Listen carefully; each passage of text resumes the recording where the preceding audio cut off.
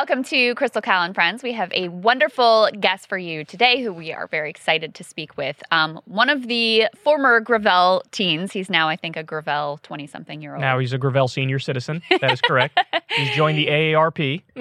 Henry Williams, he was, part of the Gravel campaign. He launched that campaign and has now co-founded the Gravel Institute and is doing really important work to build up left infrastructure. Just very excited to get his perspective. Yeah, I will say I was a little too harsh on them at the beginning. So I just watched their documentary, American Gadfly, about Mike Gravel and the campaign and everything. And at the beginning, I remember when they announced the run, first of all, as such a Bernie bro, I was like, it all goes to Bernie. Like in my mind, that's like, what are you doing? The Bernie, it's Bernie. So that was my initial reaction. But then also the cynical part of me, and again, I was incorrect in this, but the cynical part of me was like, I think these teens are just trying to get clout. And I think it's about them. And what is clear to me now that I've learned since then is actually no. It was actually the polar opposite. It was the polar opposite. They wanted to take a senator who they know and respect and knew a lot about. This guy's an American hero. And really stood for moral values and ethics and doing the right thing and dismantling the American empire and all the right things. And they wanted to take his legacy and remind everybody of that legacy, but then also serve the function of like, no, let's shift the Overton window and make this election, this primary, actually about the issues. And yes, you have Bernie Sanders on stage. Yes, he's amazing. But you know what? There are some areas where Bernie Sanders can improve. Yeah. And so they said, we're going to be his left flank. We're going to try to drag that Overton window to the left. And it's about the issues. It's obviously not about, the self-aggrandizement of Mike Gravel. I mean, how absurd would that be? So I was a little too harsh on them early on. And I think now looking back at it, they weren't doing it just for clout. Again, the polar opposite of that. It was all about the values and not at all about the personalities. And it was also very clever and courageous what they did too. And when I saw how they made Mike Gravel feel, because at first, again, I thought they're kind of taking advantage of this guy. No, Mike Gravel. Oh, he was almost like waiting for somebody. He was 89 years old. He was waiting for somebody to take that Gravel torch and run with it. And I don't think he had anybody until that point. And then these kids came along and they were like, "We're going to do it because we believe in you and your vision." And, it was emotional, like watching that American Gadfly. Everybody check it out. Yeah, it's great. And that's one of the parts of the movie that makes you feel so great is you see how at the very end of his life, they come in and make him so relevant and so known and so germane to a new generation that's now learning from and inspired by his legacy. I mean, if they accomplished nothing else, which they did accomplish many other things and are continuing to do so, but if that was it, that would have been a profound gift to all of us. I'm telling you, you got to go watch the documentary. You guys are going to love it. If you want to see all the stuff going on behind the scenes in the primary, and you get to see Andrew Yang, Tulsi Gabbard, everything behind the scenes you get to see because they're running the campaign. Go check out American Gadfly. One other thing about Gravel is he is such a believer in democracy, like direct democracy, such faith. Which is one of my big things now. In the people. And I mean, you talk about a true sort of populist and belief and faith that, collectively we're going to do better than these corrupt assholes. That's him. So what's the idea I've been talking about more and more and more and more is every time you vote for president, I think you should be able to vote on 5 very important political issues as well, like minimum wage, legalizing marijuana, ending the wars, paid sick leave, which is so important in the middle of a pandemic that's been raging for 2 years. So if you're able to vote directly on that every 4 years when you go vote for president, we already have a laundry list of the things that we love and we care about. And guess who got to that issue decades ago? It was Mike Gravel. Mike Gravel, his dynamics probably aren't exactly the same as mine. I made mine up and pulled it out of my ass. A third branch of government that's a direct democracy branch of government. So that's a little different, but it's the same idea. Great idea. And so anyway. Okay, so before we get to Henry, though, we had a couple of stories that we wanted to bring to you. So Kamala Harris, our vice president, did a relatively rare sit-down interview with Craig Melvin of NBC. Craig pressed her on a number of things, including their coronavirus response. Let's take a listen to a little of that. At what point does the administration say, you know what, this strategy isn't working. We're going to change strategies. 6 former administration officials last week wrote that open letter urging the administration to change course, to change strategy. Is it time? It is time for us to do what we have been doing, and that time is every day. Every day it is time for us to agree that there are things and tools that are available to us to slow this thing down. And so right now we know we still have a number of people that is in the millions of Americans who have not been vaccinated and could be vaccinated, and we are urging them to get vaccinated because it will save their life. At what point does the administration acknowledge these people aren't going to get the shot? They're just not going to do it. I don't believe in giving up on people, Craig. I really don't. The 500 million tests that have been ordered that are going to be sent to every American, do we know when those are going out? Shortly. Though they're going to go out shortly. They've been ordered. I have to look at the current information. I think it's going to be by next week. But soon. Absolutely soon. And it is a matter of urgency for us. Should we have done that sooner? We are doing it. But should we have done it sooner? We are doing it. Less than inspiring. And just the quote when she's asked about should you change strategies at this point, this is the quote, just to read it back to you. It is time for us to do what we have been doing, and that time is every day. Every day it is time for us to agree that there are things and tools that are available to us. What? When he asked, should you have done it sooner? Here's the answer you give. Yeah. And then, by the way, I don't even think you get headlines out of that. People just be like, yeah, of course. Right. And by the way, yeah, but even if there are headlines, time to spin it up or whatever. Even if there are headlines, you're being honest and forthright and straightforward. And when you show honesty, what that indicates to people is you will continue to be honest, and that builds points with them. It also shows that's an important. You're not just honest to the world; you're also being honest with yourself about your shortcomings, and then you can address that and change and go in the right direction. But should you have done it sooner? We're doing it. Okay. Should you have done it sooner? We're doing it. And the other thing, just on a political theater, she's so bad at this. She's terrible at it. These are the most obvious questions. And Craig isn't going easy on her. I mean, he's pressing her a little bit. But these are the most obvious questions you could possibly be getting about tests, about the coronavirus strategy, about, hey, you've probably gotten vaccinated, most of the people that is it time to think about another direction?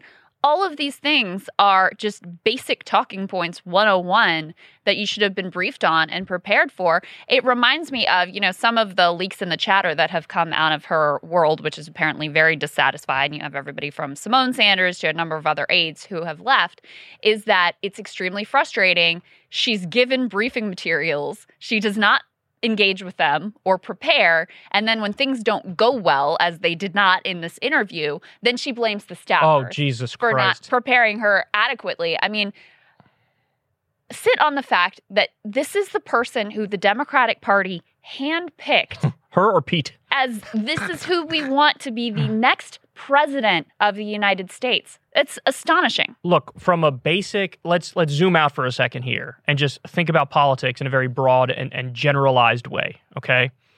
What are some character traits that you need in order to be a good politician? Well, I mean, one thing is just charisma. Mm-hmm. You have to have charisma. You have to have some X factor that makes you likable. You don't even necessarily have to have charisma. You just have to not be unlikable, okay? She doesn't have charisma, and she's not likable. Then you have other things people respect in politicians and seem to gravitate towards: strength and authenticity. And you don't even have to be authentic. You just have to feel like you're being authentic. Right. She doesn't have either one of those. Right. No charisma. She's not likable. No authenticity. No strength. Of course you're going to have a 28% approval rating, which is what she has. And then when you look at this, you go, oh my God, she would lose to Mike Pence. She would lose to somebody on the other side who, Ted Cruz might be able to beat her. Get destroyed by Trump. Ted Cruz, Mr. Smarmy. I'm Ted Cruz. Me. The guy who talks nasally, who's incredibly awkward, who also is not anywhere near authentic. Or likable. Because at least what the one thing he has that she doesn't? Well, maybe this changed recently with the whole Trump thing and January 6th, but him debating he at least had the base. Some strength. Some no, not even strength. Some element of the base was with him.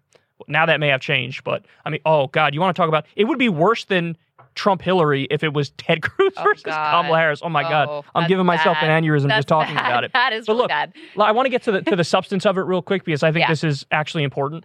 So there's a lot of debate on the left and in the country in general as to, well, what really should we do in regards to the pandemic? And some people on the left are just flat out saying, look, we need another lockdown. This thing's out of control. What are we going to do? It is what it is. Some teachers unions, like in Chicago, they're striking. They want at least to temporarily be out of the class. Although some teachers also just want more. They came to an agreement, by the way. Back in the classroom. Okay. Yeah. Or they just want more safety standards within the classroom, whatever it is. But there is a debate on the left. Hey, lockdown versus don't lock down. There is a debate.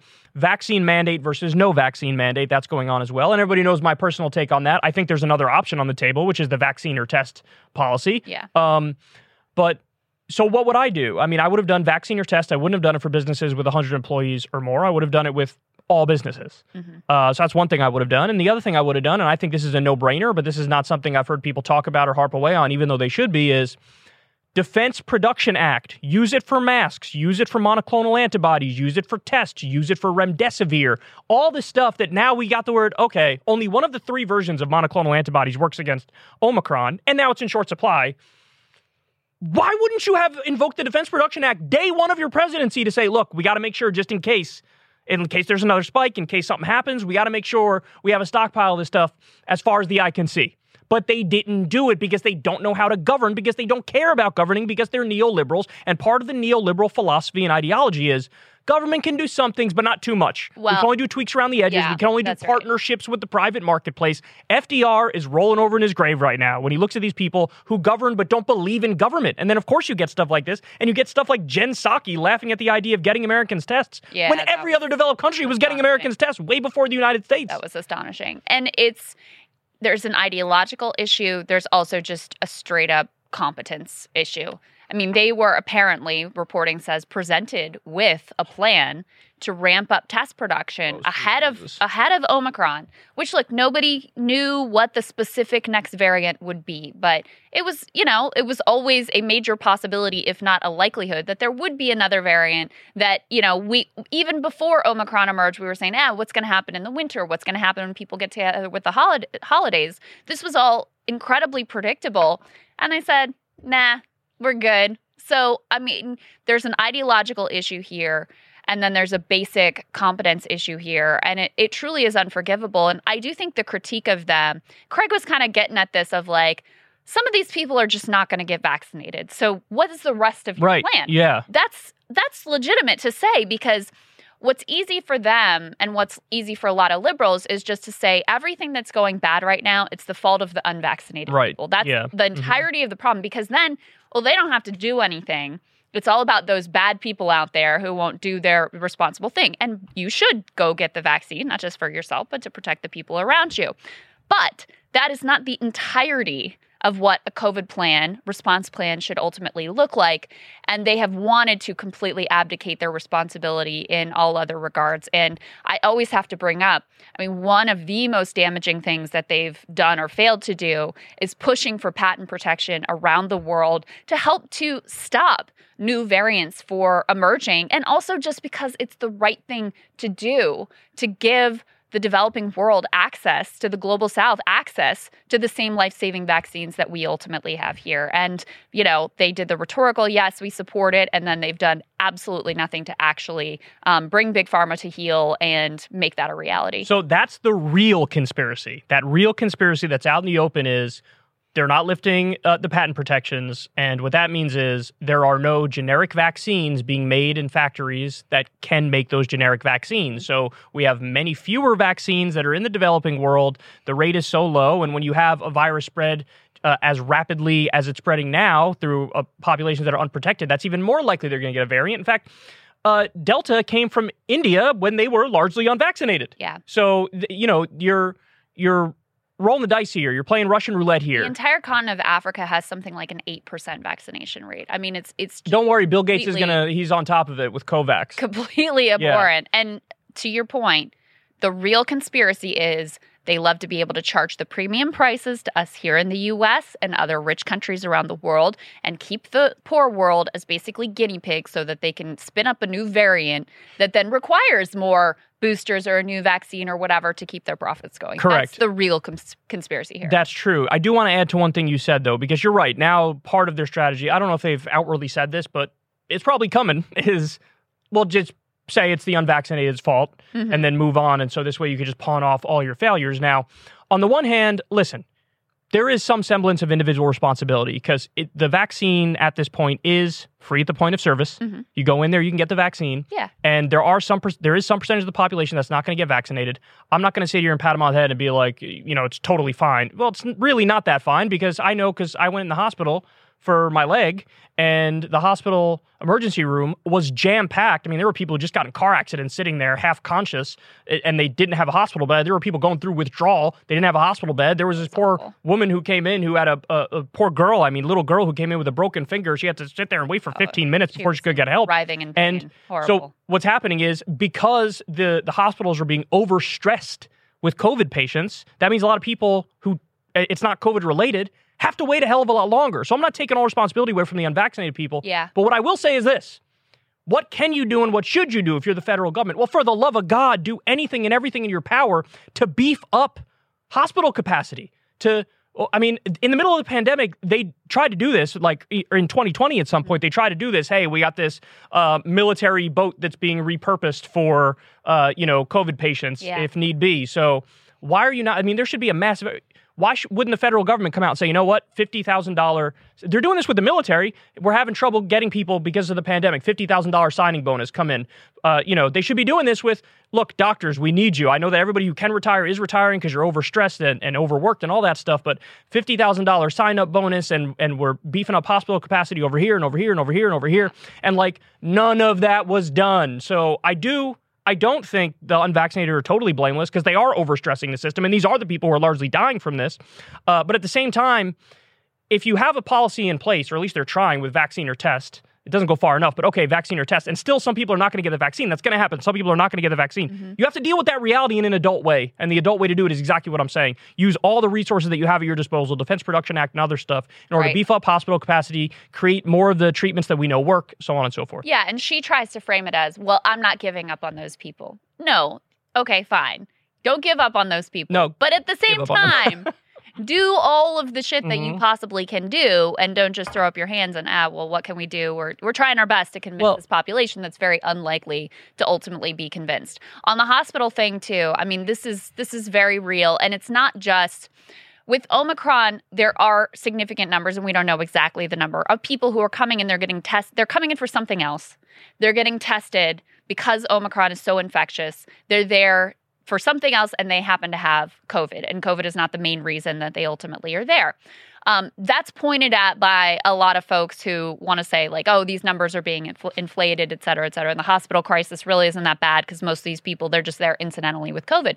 That still takes up a lot of resources, though, because if you now have a person who's infectious with COVID, even if that isn't the primary reason that they're there, you have to go through all of those protocols to make sure that it doesn't spread further. So that's tremendously taxing on hospital resources. And then this comes at a time, as you alluded to, that a lot of nurses, a lot of doctors who could retired because this was so incredibly stressful and horrific, and a tiny percentage, really quite small, that because of vaccine mandates left. And so you have this kind of perfect storm where, the hospitals really are in a very difficult and very stressed place. So, yes, this is not to let the unvaccinated off the hook or say that they have no responsibility. It's to say, guess what, Kamala Harris, you have some responsibility too. Correct. And just a random aside here, because I'm probably deeply autistic and I can't let it go, but to the point that a lot of people on the right make about, you go in with some other problem and then you get tested and you have COVID and they count that towards you having COVID. This is crazy. Do you have any idea how many people have COVID and either take a rapid test and it never gets into any official results, or don't take any tests at all and they're sitting at home with it?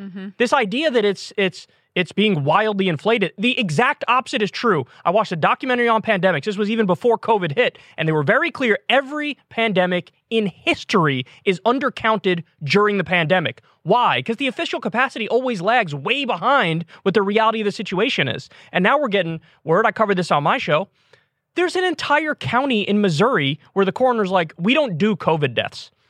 So there are some people that have an ideological predisposition of this thing is being overblown, and they're not counting any of the deaths as COVID deaths. So I just need everybody to pump the brakes, because it's not what they think how they think the numbers are skewed, it's actually the exact opposite. And we know that as a matter of historical fact. So if there are people who have this and they go in and they get tested, oh, you had COVID too, but you're asymptomatic, at the very least, you should include those people in the statistics, because of all the people who have COVID, who have no interaction with the system. Your daughter, for example, had COVID. She was never counted in the official statistics. Yeah. These numbers are nowhere near what the actual numbers are.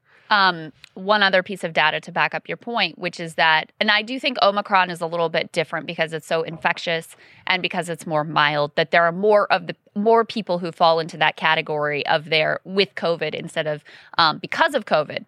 But if you look over the course of the pandemic, the spikes in hospitalization with COVID exactly mirror the spikes in excess deaths. So right. This is, they track each other very closely. So that just shows you that, yes, this was real. Yes, when people are hospitalized with COVID, this is a real thing. And it leads ultimately to, it's led to significant death. Probably 1 million Americans have died. Yeah, so I've read an article on this exact thing where, when the official COVID deaths number was 800,000, they said the real number, if you include the excess deaths, was over 1 million, just over 1 million. Yeah. So that's how much is probably undercounted by.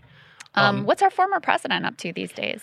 So Donald Trump is making the rounds and doing a bunch of interviews. He had an interview the other day with NPR where apparently he hung up on the guy. Yeah, Stop the Steal stuff. Yeah, the guy was pressing him on January 6th, and then Trump, threw a tantrum and hung up. I didn't see that one yet. I don't know if you did either. I read the article about it, but I haven't listened to the interview. Yeah.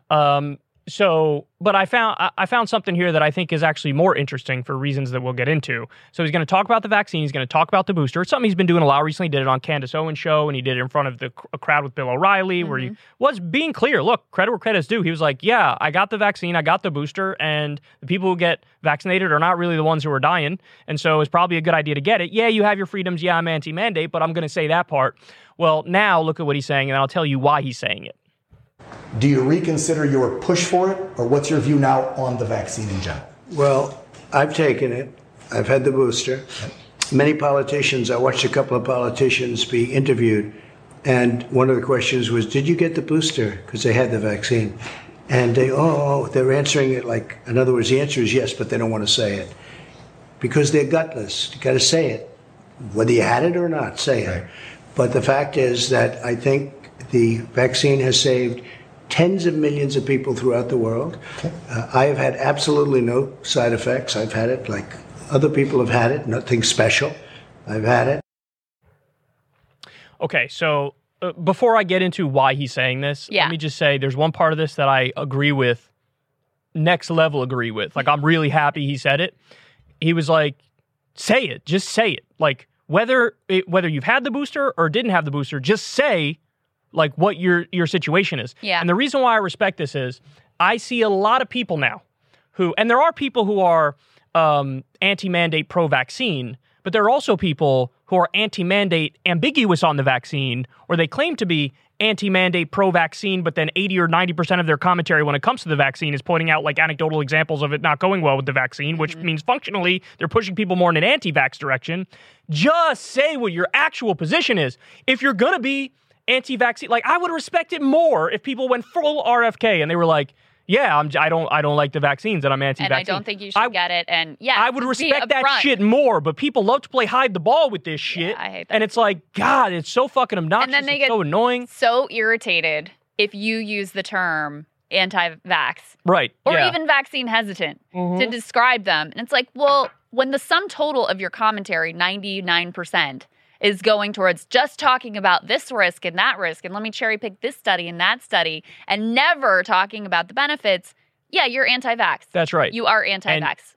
And for Trump to make that based-ass point, where he's like, look, just say it. Like, why are you being gutless? Yeah. Just say what your fucking position is. And in his case, he's just say whether or not you had it. A bunch of the Fox News people are like this, too. Fox has a policy in place that you basically have to have the vaccine or you're getting tested routinely. It's more stringent than what the Biden administration is proposing. And, they very much hide the ball on what their status is. We talk about this all the time. Why is it the state level and the local level radio hosts, conservative radio hosts, who ended up dying of COVID, but not a single national figure has died of COVID who's a conservative host? Why is that?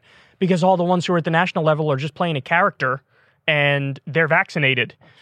So they might feed anti-vax talking points out there, but they've personally been vaccinated, whereas the state level and the local level ones are true believers. They really believe all this stuff that they're saying, and a lot of them are dying as a result of it. By the way, side point, Glenn Beck has COVID right now. Yeah. And he says he's not vaccinated, and he also says he's treating it with hydroxychloroquine and ivermectin. He says he's not vaccinated. I didn't realize that. Wait, did he? Did I mishear that? Okay, well, either way. I'll check that. Yeah, you check that. But he said he is treating it with hydroxychloroquine and ivermectin, and he was talking to Mark Levin about it. Mark Levin is arguably even crazier than Glenn Beck.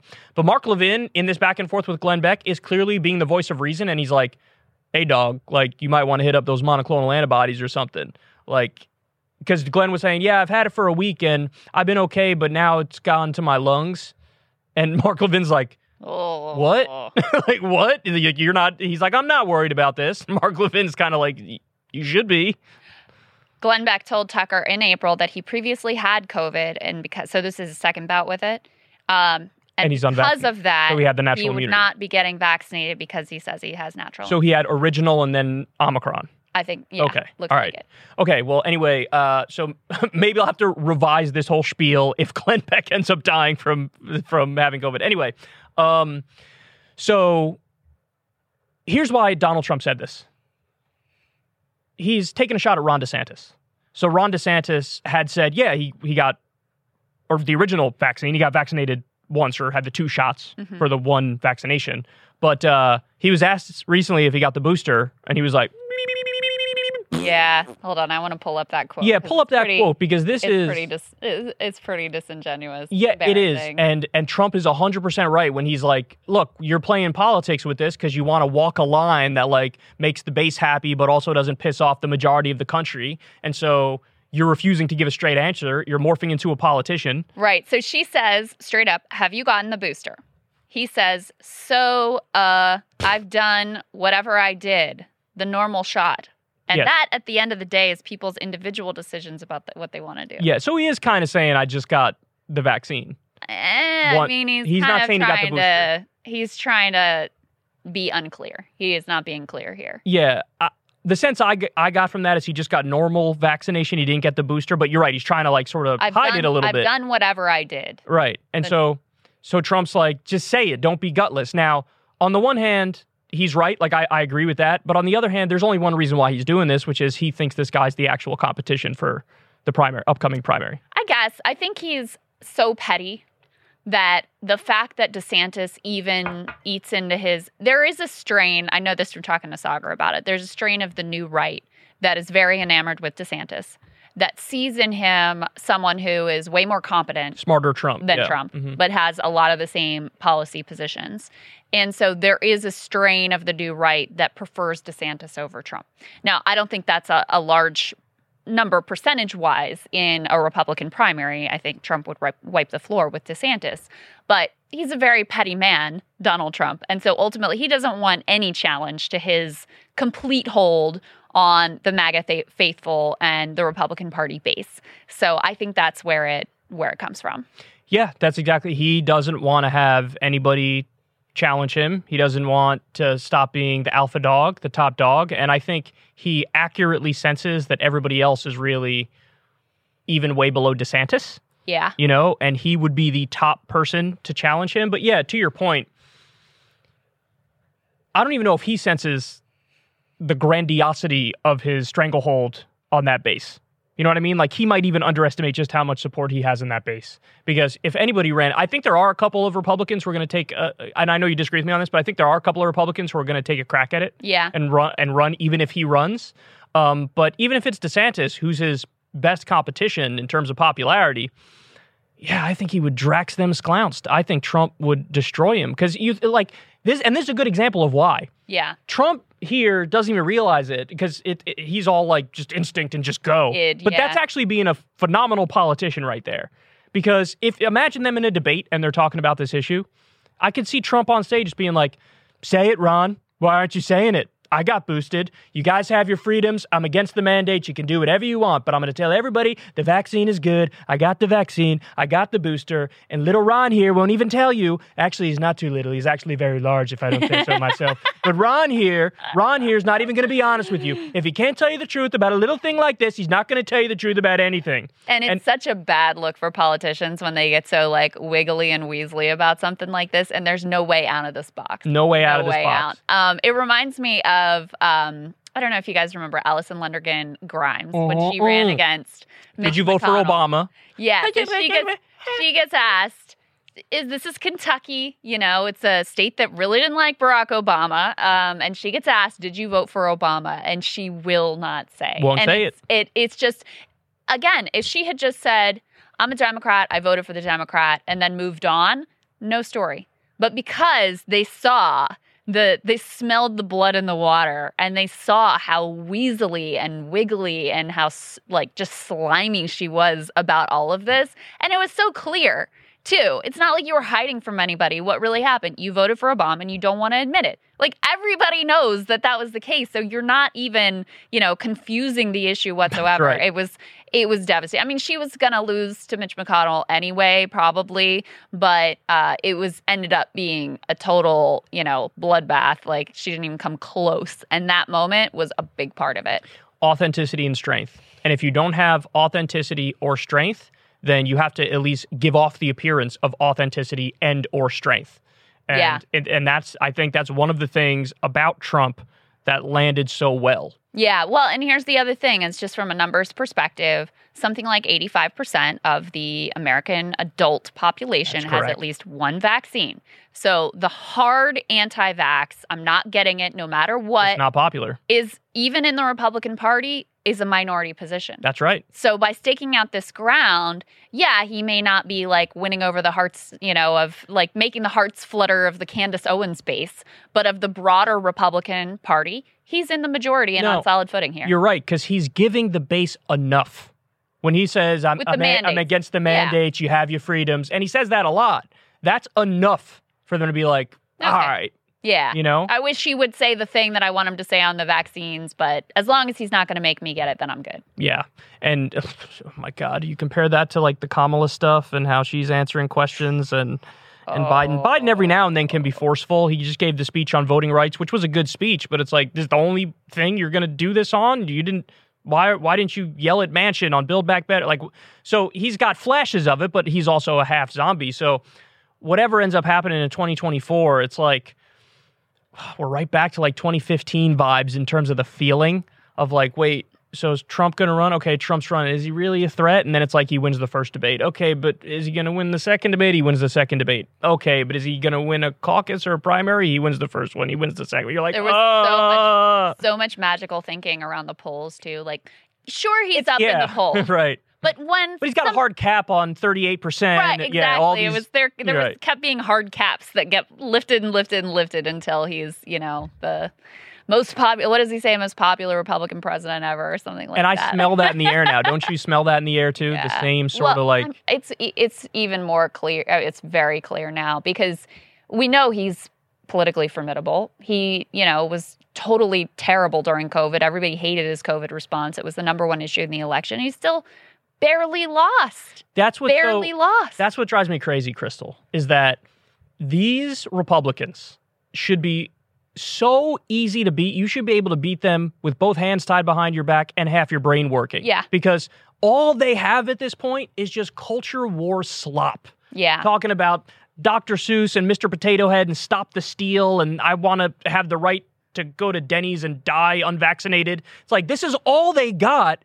And they're still crushing the Democrats because the Democrats are basically twiddling their thumbs and doing nothing with the power that they have right now. I saw an analysis this morning that in the midterms, Republicans could be poised to win their largest majority in a century.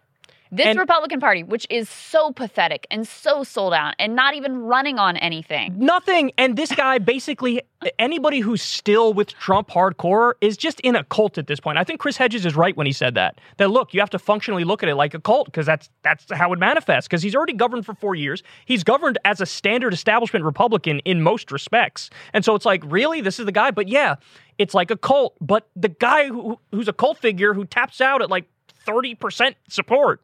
Somehow that guy really is the favorite. Really is the favorite.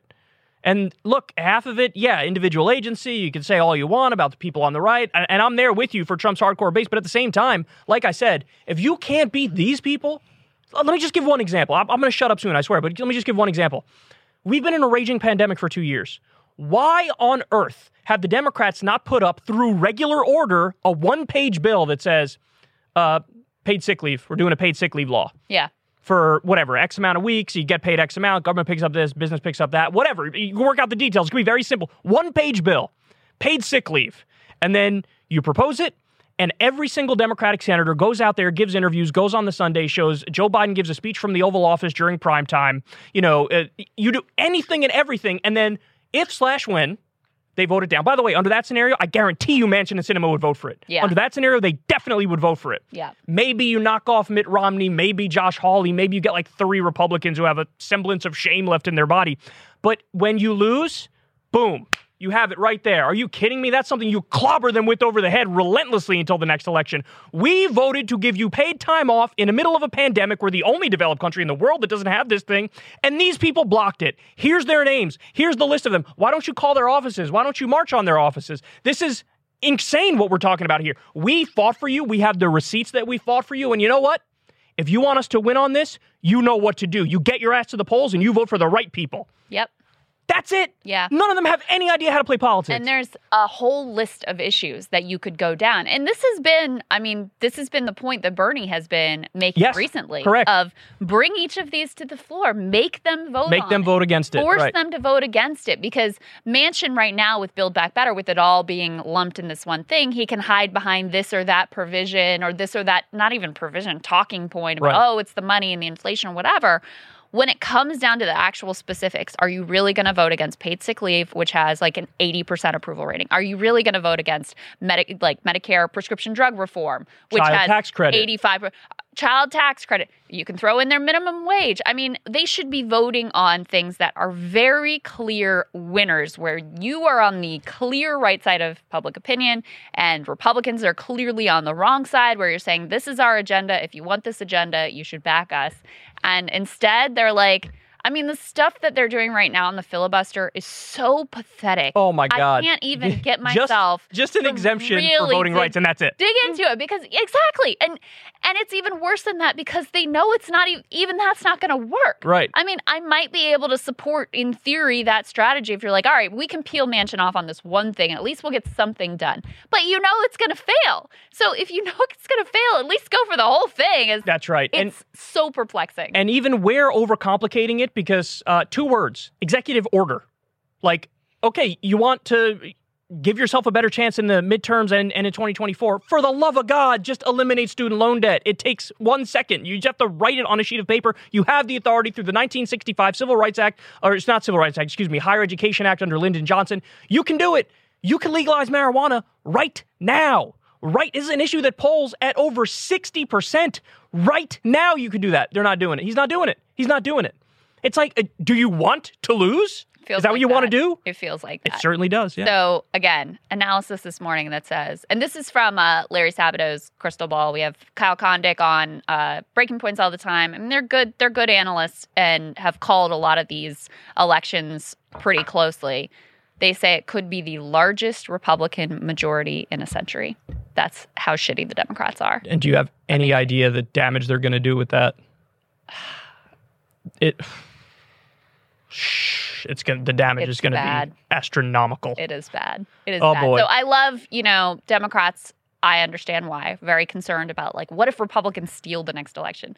How about you worry if they just fucking win the next election? Because they're, you're not even making it close enough so that it would be a problem for them. They're going to win in a landslide. They don't need to steal it. It's so them to have the Senate, the House, and the presidency, and they're like, what if they steal the next one? What are you doing with the power right now? That you have. What are you doing right so now? That you're even in a position to win for them to have to steal it. I don't know how we even ended up here because we were originally talking about Ron DeSantis and Donald Trump and Trump alpha mailing. With the contrast between Kamala and her interview and Trump, it had to go there. Anyway, I think we need some hope in our lives right now because that conversation was very depressing. And we have someone who is doing something very positive to move the country forward, and especially move the left movement forward to represent these values that are so important and just to improve the material conditions of people here in this country. Henry Williams, he is co-founder of the Gravel Institute. He was one of the famous Gravel teens, and he joins us now. Henry Williams, thanks so much for joining us, man. Really appreciate it. So you have quite an interesting story, to say the least. Take me. So Crystal and I just recently watched your documentary, American Gadfly. Yeah, which is really a very good documentary. charming. In fact, I will admit there were times where I was close to tearing up. You know. So you have Mike Gravel, legendary senator, who at first I was thinking, like, I have to admit, I'm a skeptical guy. So at first I was like, what are these teens doing? Are they just trying to, like, make a name for themselves by using Mike Gravel? And I was, like, skeptical of the whole thing. But then what became very apparent to me, which Crystal pointed out, is that this guy was so happy and so thankful for you guys because what you did is took the legacy of a great senator and a great man and were able to, like, reintroduce the population to it decades later and then also make a difference from there. So talk me through the dynamics of how you guys wanted Mike Gravel to run, convinced Mike Gravel to run, and, you know, what the goal was in getting him to run. Yeah, absolutely. Well, you know, it's a very extensive story, so I'll try to just get the key aspects of it. But I want you to take yourself back to 2019. I know it's very hard to do that these days, to remember pre-pandemic times. But, you know, the way that things were shaping up then, it was the 2020 Democratic primary, and the realization was about 50 people were going to run, all of them with no chance of winning, all of them to advance their own careers, their own egos, their own media presence. And the dynamics of that huge clown car campaign made myself, some friends, and I realize that you could really go very far with a stunt campaign. The difference was every stunt campaign that existed was about the self-aggrandizement of the candidate themselves. And we thought, why don't you use the same dynamic to actually talk about issues that nobody else talks about and serve as a left flank even further out than Bernie to shift the entire conversation over? Because whenever one candidate in a race has a position, every news article has to say, well, at least one candidate has this position. At least one candidate is here. And, you know, when it comes to the Overton window, moving what is possible and acceptable in American politics, you need figures like that who stake out a position way outside of what is seen as politically viable today. So that was kind of the idea where it originally came from. And we were obsessed with these old clips, and I'm sure you've seen them, of Mike at the 2008 debates, standing up there with the three dominant figures of the Democratic Party in the 21st century, Hillary Clinton, Joe Biden, Barack Obama. And there they are laughing at him. And he's saying the honest to God truth. And I think we just saw that and realized this man is that person. He's like the conscience of this party, of this country. And he goes back way, way further, too. And, you know, once we saw that dynamic, we just thought we have to meet this guy. So we contacted him by email on his website, and he called me back like 20 minutes later. Wow. That's incredible. And so what were his what did it feel like when you talked to him for the first time? And then what were his biggest reservations going in? Well, I have to say he was so excited to just talk, just give his thoughts on politics. And he was fiery. I mean, he was going after every other candidate. And a lot of people always ask, because Mike was very decorous and very, you know, he has sort of a older generation sensibility about politeness. But in private, he was meaner than any of us about the other candidates. And that was what I really knew it would work. That was what clicked for me. And actually, he said, listen, I like this idea. I have two things. I'm very old and I don't want to leave my house. So first of all, it has to be in my house. And we said, okay, it'll be like a William McKinley front porch campaign. You sit in your home and the campaign will revolve around you. And then the other thing he said is, that's going to be you in like 5 years. Totally. There's one person you have to convince, my wife, Whitney. And so we focused on convincing her. And we wrote her a memo And I had never written a memo before, but I knew that he would like a memo because he was from the 70s. So. And it worked. So true. It worked like the memo play worked. So it did. I think he liked how seriously we're taking it. So from the documentary, one of the things he said was like, look, I really don't have any complaints. The one thing I'd ask you to do is reel it in a little bit with the F word, because that's, I'm sure you know my show, and that's like the one complaint I get. Like, damn, I'm trying to show your stuff to like my mom, but like she just can't get past you cursing so much. And so if you could just stop that a little bit, it'd be better. When you filled in on Breaking Points. When I filled in on Breaking Points, I'm always in secular talk mode where I just talk like I talk, and I didn't even realize that I cursed like every other sentence, and I was like, "Oh God!" So anyway, I tried to reel it in when I was on Breaking Points. I think I succeeded. By the third time I filled in, I kind of was able to get by it. But so you're posting on Twitter. That's the thing that made Mike Gravel the candidate that Mike Gravel was. And how the hell did you get that posting ability? And for real, like, how did you get that posting ability? And of the candidates, this is the most amazing thing to me. I don't even know the exact number. Maybe you do. You beat like half the candidates just by posting on Twitter. So explain that a little bit. I can tell you because I have these stats memorized, of course. Yes. There were about 26 significant, or at least, press-covered candidates in the race. And we had more individual donations than all but 6 of them. For a guy who didn't leave his house. I love that. I can tell you something else. So I want you to guess for me, how much money do you think Michael Bloomberg spent per donor he received? Oh, I used to know this stat. Per donor? Oh. Per donor here, individual donor he received, because you needed 65,000 of them to qualify for the debates. So they obviously, most of them just bought their donors by getting ads and stuff. He spent $130 per donor. Okay, $130 per donor. Cory Booker spent $60, I think. Oh. Bernie Sanders spent about $15 per donor. We spent about $2. Wow. So we actually spent less money per donor than any other candidate in the entire campaign. Wow. That is incredible. One of the things that I felt like the documentary, and first I should ask you, did you feel like the documentary was pretty accurate representation of what the campaign experience was like? Did you have any quibbles with it? I thought it was actually embarrassingly so, because we were young, and I mean we're still young now, but so much has happened and so much has changed even in just the 2 years since then, that it can be embarrassing to watch it and look back on it, because we learned. I mean, you asked how did we get good at posting, and honestly, it's just experience. You just start doing it, and you end up kind of getting a feel for the emotions of people. But I think the big part of it was the pathos, the anger and the frustration with the political system was what we felt and what our entire generation feels. And I think once you have that internalized enough, you're going to be good at expressing it no matter what. And I think a lot of people get that, and they just aren't willing to really uncensor themselves and unfilter themselves. And that's what we told Mike. We'd say, listen, sometimes we step over the line, but we're connecting with something here that's very real. And that was what you connected with. And that's why people are still watching this goddamn clip of you from 2008 every single day. Well, and he clearly trusted you in that regard, and understood, he understood what he understood, and that this world that you were engaging with, through the mechanism that you were engaging with, was something that he didn't have a feel for. And so he clearly trusted you guys on that front. The reason I found it so hopeful to watch is because the frustration and despair and, anger that you all felt at the political system, obviously many millions of people in the country feel with the political system. And too often that just curdles into a kind of nihilism, or a kind of politics that's just about throwing stones, just about rejection.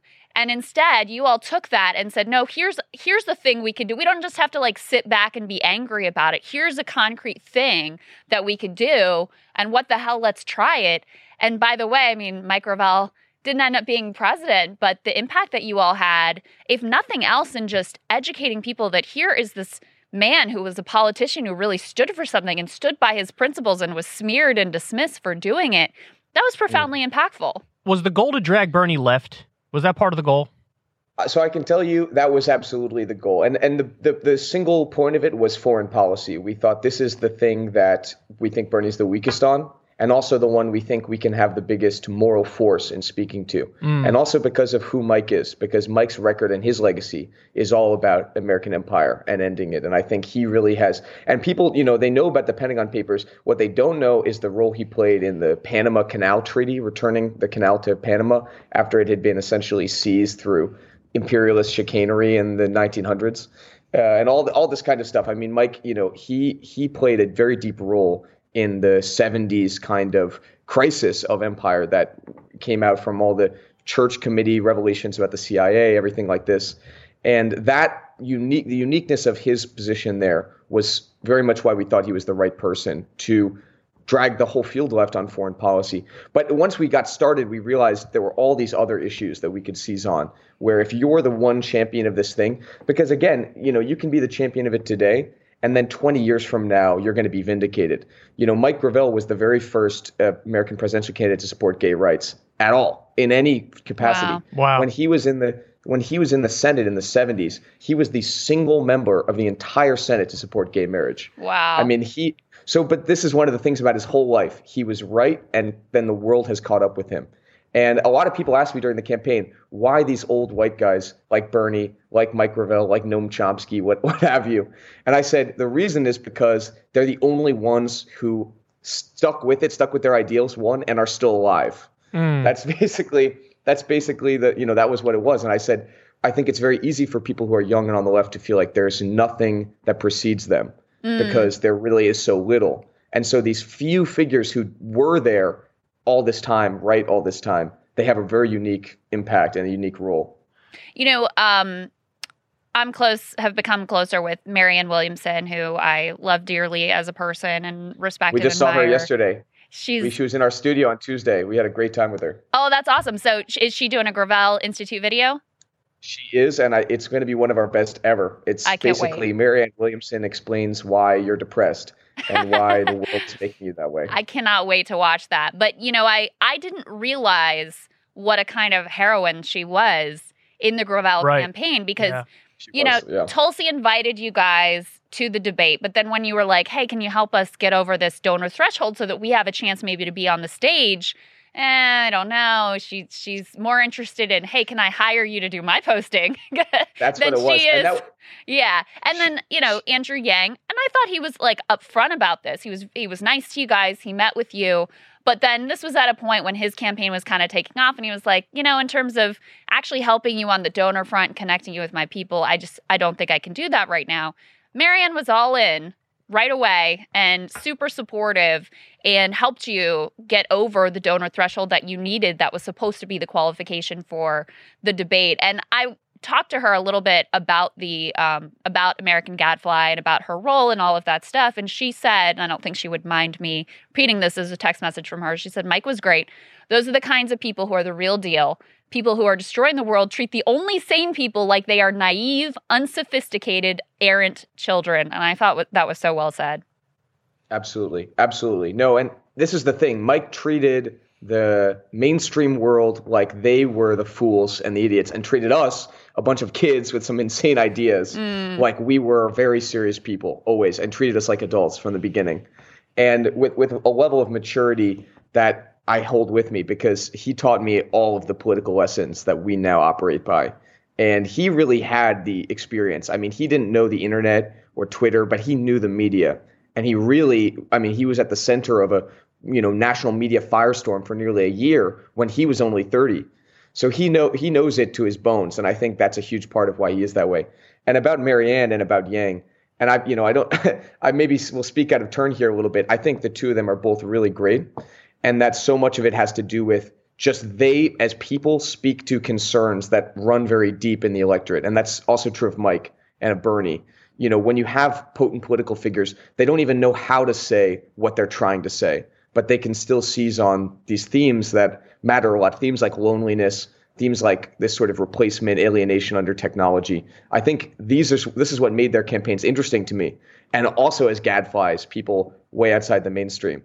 And honestly, with Yang, for example, I always thought it was just his staff that were a little misguided, because Yang actually wanted to help us with the campaign. He was this close to sending an email on our behalf, and it was his staff that stopped him. We were calling him up and saying, please, please, please help us. He says, I would love to, but my staff, they're saying, you can't do this. You can't help this guy out. That's literally exactly like what happened in his New York City mayor race, where he surrounded himself with Bloomberg people, and they told him what to do, and he would do it, and then he would plunge in the polls, and he'd be like, wait, no, I didn't mean that, and it didn't work out well. So I remember getting really angry at one point when watching the documentary, and that's when the goal all along was 1% in the polls or 65,000 individual donations. And a lot of the polls just excluded you guys completely because this is what we call rigging the process. But then when you actually hit the $65,000 individual donor threshold, they go, meh, we changed it up on you, and you still can't debate. So take me behind the scenes when that happened and what that was like and what you guys were saying. Oh, man. Well, they added a secret rule that was not displayed in any of the announcements about it. That wasn't even in any of the legal filings. In fact, we almost retained a lawyer to sue about it, but basically we realized it was going to be too late to get an injunction that would matter. And there wouldn't be any kind of punitive relief because they can kind of set whatever rules they want, but they have to announce them, and they hadn't announced this one. Basically, it was that if more than 20 candidates qualified, they would rank them not by the individual donor threshold, but by the polls only. Now, people might think, well, that makes sense because the polls contribute to your candidate's viability, but we're talking about getting 1% in 3 polls, which is basically statistically an anomaly, a totally random anomaly. You can have almost anyone do that if you just say their name when you're polling people. Some number of people are going to support them. And usually the polls round up. So if even one person says yes to that candidate, you can get them 1% in the polls. Wow. And so what these candidates, they all have connections to all the various pollsters. So they put the feelers out and the pollsters include their name without fail. We, on the other hand, were never getting included in any of these polls, right? Whenever we were included in far fewer polls than most other candidates. And when we nearly always crossed the threshold. In fact, we actually had something like 7 polls showing Mike at 2, 3, 4% or higher. But they just weren't official polls qualified by the DNC. We had 2 polls that were under the DNC standards, but not the 3 that were required. So we were literally within a hair's breadth of their stated criteria. And then when we tried to contact them about it, we had to basically call everyone we knew to find people at the DNC in order to get them to return our calls. For 2 months, we heard nothing from them. And it was a deliberate strategy. I mean, they wanted to just ice us out and hope that we would just give up, which did not work. And of course, we had that audio that we released during the primary, later on in the primary, when the rules were changed in the debates at the very last second to allow Bloomberg on. I remember. Oh, that was so bad. And it was at that moment that we released the audio that we had recorded of the DNC people telling us we cannot change the rules for anyone under any circumstances. That was what they told us. And I think you can just look at that little parable right there, and that's everything you need to know about how this process actually works. Well, and I think it's important part of what they found threatening about you all is that you expose the fakeness of the whole process. Right. Because what they like to say, and I think Dave Weigel in the film sort of says, like, yeah, of course the DNC is not going to want someone who is not really intending to win and not really intending to be president to be there on the stage. But as you accurately point out, everybody except basically Bernie and Biden were there as fake candidates to boost their profile. Yep. Yeah. I mean, Pete Buttigieg didn't think he was going to be president going in. He thought, oh, maybe I could be transportation secretary. I'm going to boost my image. I'm going to gain clout by doing this and introduce myself to a bunch of wealthy donor class folks. And that sort of fakeness is allowed because it has a little thin enough veneer on top of it. But by you all being sort of, explicitly about pushing a message and making people uncomfortable, that gave up the game for them in terms of how fake and how silly the whole spectacle really was at its core. Yeah, absolutely. And this is the thing. I'm not against political gamesmanship. I'm against political gamesmanship when it's about self-interest and ego. I think you use political gamesmanship to accomplish real goals in the world. And that's what Mike has always done. Mike is sort of he does stunts, and those stunts have really paid off for him in his political career, but they were always substantive. They were always about actually accomplishing something. As I said, the many fake campaigns of the 2020 election were about getting Pete Buttigieg transportation secretary, getting their name recognition up, getting on a national stage. Bloomberg dropped $1 billion for, it's honestly not even clear in retrospect what he accomplished with it. And this was the real reason that almost every candidate was running.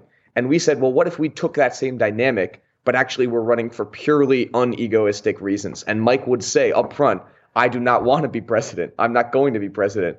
This is about saying something that the American people need to hear and changing the dynamic internal to the race itself. And the last thing on that as well is that, we actually did come closer than the people who were allegedly trying to win. And I think you can look at the Obama call right before Super Tuesday to see how real these candidates really were. Basically, they said, okay, guys, you had your fun. You advanced your careers. Now it's time to do what you were going to do all along, which is get out of the way.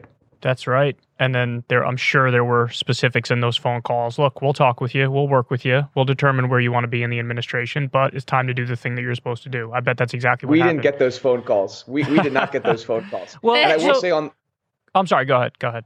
On the staff issue as well. Andrew Yang, bad staffing. What did his staff say? They called him. They said, endorse Biden. Marianne, endorse Bernie. I think that was one of the big differences, was that he was a little bit captured by his top staff and advisors because he thought, you have to do this to keep your career up. And Marianne was like, I'm doing what I want. So that's a lot. I will say, though, because I struggled with, I don't like it when somebody says I'm going to run, but I'm not running to win. You guys were almost honest to a fault. In retrospect, do you feel like, hey, maybe if we just didn't say that part out loud? Like, you don't have to say I'm running to win, but maybe just don't say I don't care if I win. You know what I'm saying? Or I don't want to win. Because that sort of, if you're going to engage in the kind of like I'm a protest candidate, or I'm running to raise the importance of these issues, in a weird way, it might actually undermine the issues if you're admitting up front, well, I'm not trying to win. You know what I'm saying? Definitely. Yeah. Definitely. I think a lot of it was people were accusing us or were worried about us being a spoiler in some way for Bernie and getting in the way of, basically confusing the field somehow. And what we wanted to do was really lay down for people our intentions. On the other hand, what I would say personally, it is actually my biggest regret. And one of my very biggest regrets with the whole campaign was not having taken it more seriously from the beginning, because we could have gotten on those polls. We discovered later on that there were ways to get ourselves on those polls if we carried ourselves a certain way, had the right contacts, called the right people. It's a very secret world, of people who all know each other, who are all connected. And I have to say, when we came up with the idea, we thought, well, there's no way this is going to work. There's no way he's going to say yes. There's no way anyone's going to pay attention. There's no way a 89-year-old running with 2 teenagers as his campaign managers is going to work.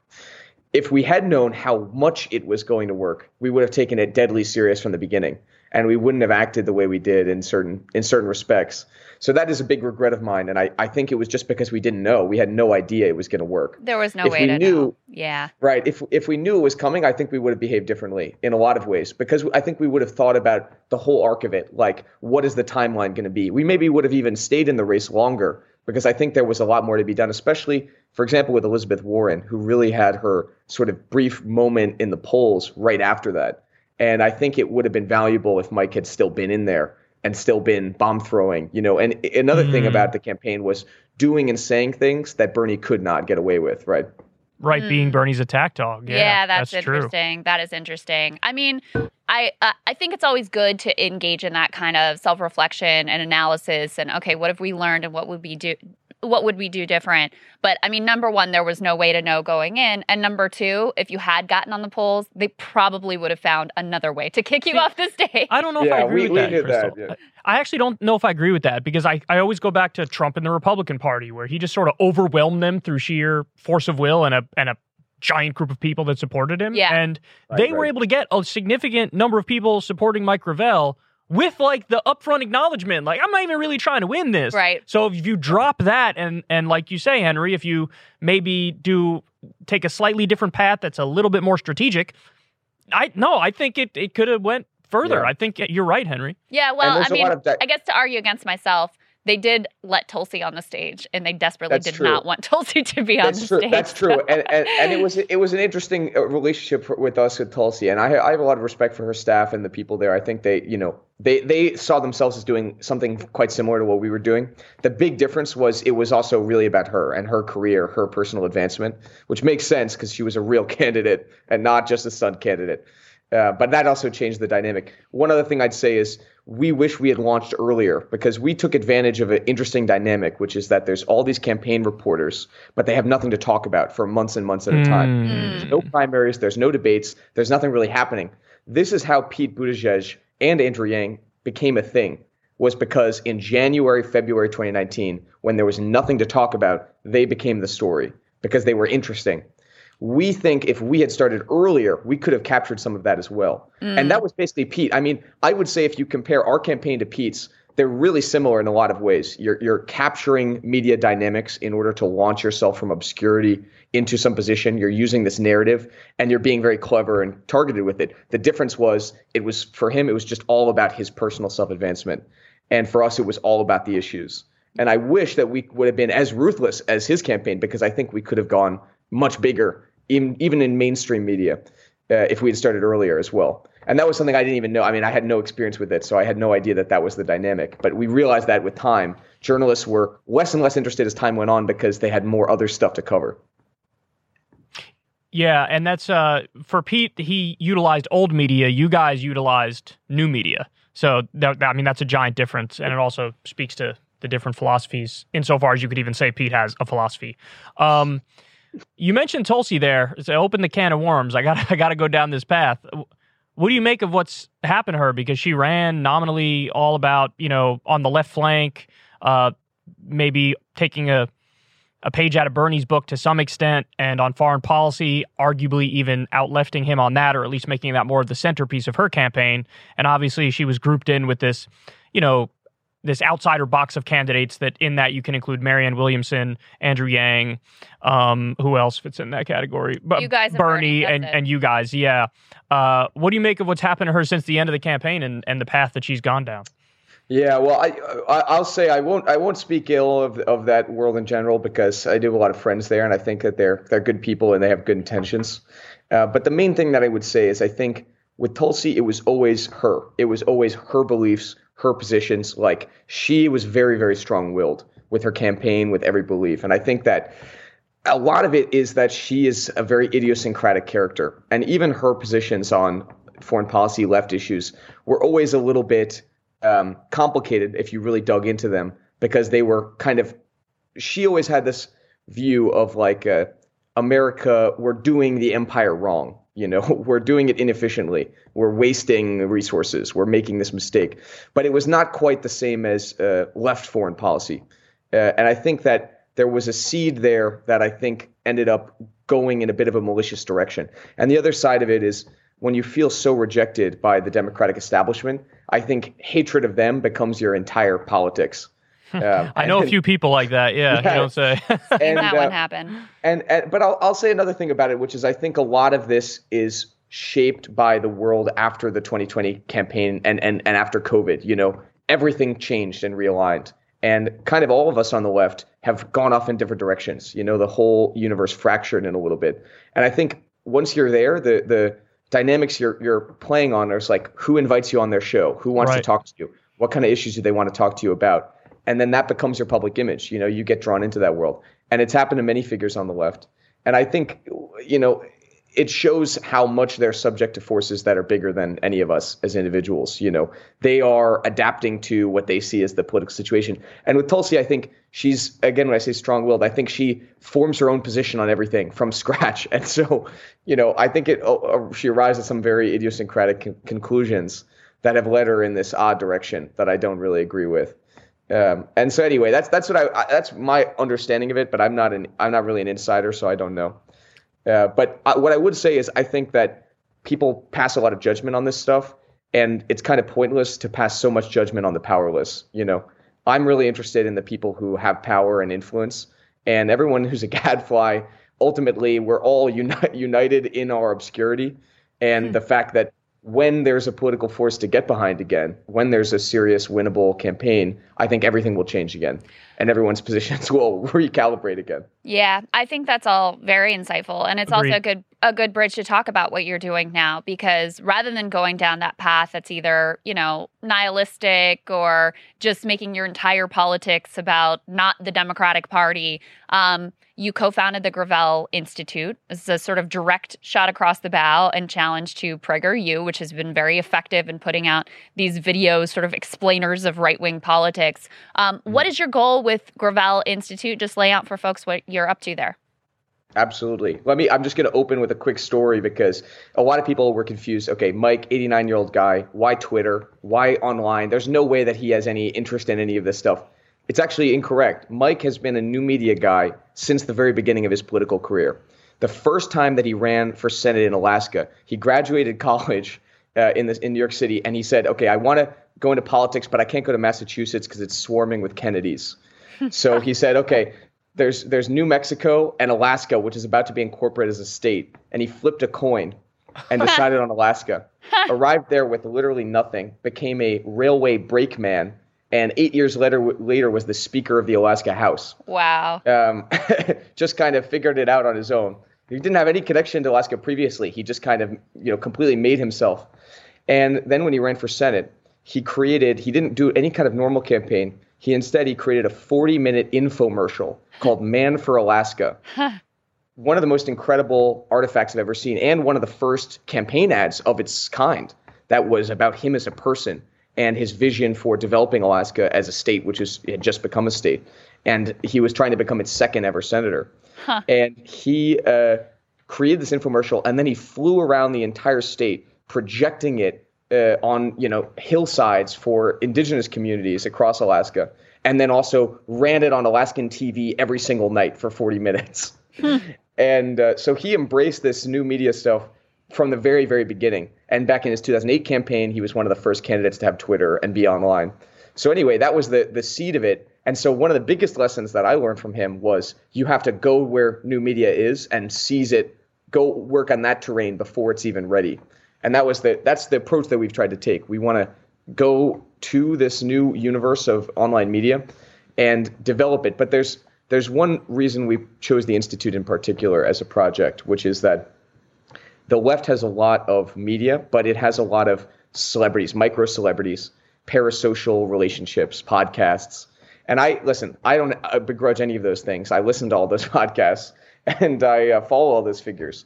But what it doesn't have a lot of is institutions, groups that can set this consensus viewpoint that unites a lot of different strands and that is connected to power in a real way. That's not just my views as an individual, but our views as a political movement that can articulate them in an authoritative and convincing way for outsiders, for people who aren't read into our world. I watched a lot of left YouTube, and one thing about left YouTube is it's so insular. It's people who are already on the left who get all the inside jokes, who understand it all. And if you're somebody who's new to that, it doesn't read as convincing. It doesn't read as authoritative. And that's a big problem, I think, for propagandizing effectively to people. Yeah, I try. Those are all great points, and I really try my best to, when I'm doing secular talk and even here on Crystal Kyle and Friends, that when I form arguments, I'm trying to speak in a way that's very understandable. I don't try to get lost in the world of theory, and I also try to frame it in a way where somebody who's either on the fence or might even disagree with me might stop and go, oh, I think that's a good point. And to your point, I think that left YouTube, it can be incredibly insular. I think it can be very didactic and black and white, and people are at each other's throats, and you got these internal battles which end up defining what's going on, as opposed to, like you say, focusing on the bigger things that matter, that we all care about. And it's nice to hear that this is a path that you're going down where you want to focus on the bigger picture, because that is when we are most united. And, when Bernie effectively sparked a movement in 2016 and the wind was in everybody's sails and we were all together with a common goal, that was something that, so much more preferable to feeling kind of like times. You're lost in the wilderness, you know? Absolutely. And I think we need institutions that can ensure the next time we're in that world, it's more organized. It's more connected and networked together. I mean, a big part of what we're trying to do is form a bridge between all different groups and people like Marianne, for example, bringing them into the fold and helping to articulate a message we can all get behind and we can all understand. And even one that, pulls from various different threads within the left, from the anti-imperialist left, from I think some of the new economic work that's happening that's very important. We need to be able to bring it together into a more coherent package and do this educating that's both internally directed at all of us, improving our own ability to speak on these issues, but also that is putting our best foot forward to the world. And the other thing I would say about all this is I think everything on left YouTube is necessary. I think you guys are super necessary. I think all the news shows, all the individual people. The thing is, you need all of it. You need individuals, individual celebrities, and also institutions. And one hope with us is if we create this authoritative stuff, it can have this longer life cycle across the internet. When we make a video, what happens is, Hassan will typically get it on his stream and then he'll start debating it with his followers and everything. And that's kind of the goal is you put an idea out there and then you just let it circulate and let people argue about it. Let people tell us that we're not far enough to the left, that we're too far to the left, what have you. Once you can start that conversation, you're centering people around an idea that we can at least all start the conversation there. Yeah. And so that's our hope. And that's one reason we also do research and policy work is to try to, make it, this is the program that we all at least can begin to agree on. Yeah. I mean, your content isn't tied to news of the day. So it has more permanence. That's right. So, a year from now, someone can go back and watch the most radical speech in presidential history, the most recent video that you put out, which I haven't actually watched. I should, but I think it's about FDR. That's on the FDR one. I covered that too. It was the 78th anniversary recently. It is the 70th anniversary. And that's a great one because this is us trying to take the fight to PragerU, which is get the professors on there. I mean, get the authoritative sources. That's one thing the left has struggled with is, I love our streamers and everything, but sometimes you want to hear it from a professor. And that's wait, hold on. Are we not really invited? Understands. I'm offended now. Am I not allowed to do a PragerU, a PragerU video, a Gravel Institute video? We want everyone. We want everyone. Okay. That's why we have Marianne. But sometimes when you do the history, the economics, you gain a lot, and the right understands this. You gain a lot by having somebody with professor in their name because for people who have no context, this is the appeal to authority that really works. You got Harvey K. Is that who you had on? Harvey K., who's I love phenomenal guy. Very interesting guy. Very online, actually, despite his age. Oh, yeah, for sure. For sure. What is your favorite of the videos that you've done? What is the one that you felt sort of the most proud of? I know you said the Marianne one is going to be the best one ever, but what of the ones that people can watch now, what did you feel like sort of best accomplished the goal? Well, I'm going to cop out and do 3 because people will get mad at me otherwise. On our team will get mad at me otherwise. But probably my personal favorite is our review with David Cross on why America lags behind the world. Because I think what it did for us was it captured the raw emotion of it, the raw pathos. And he's a funny guy, but he took it deadly serious when we had him in the studio because he wanted to really get to people's hearts with that one, and say, why do we put up with this? Why do we put up with being the richest country on the world with the highest child poverty rate?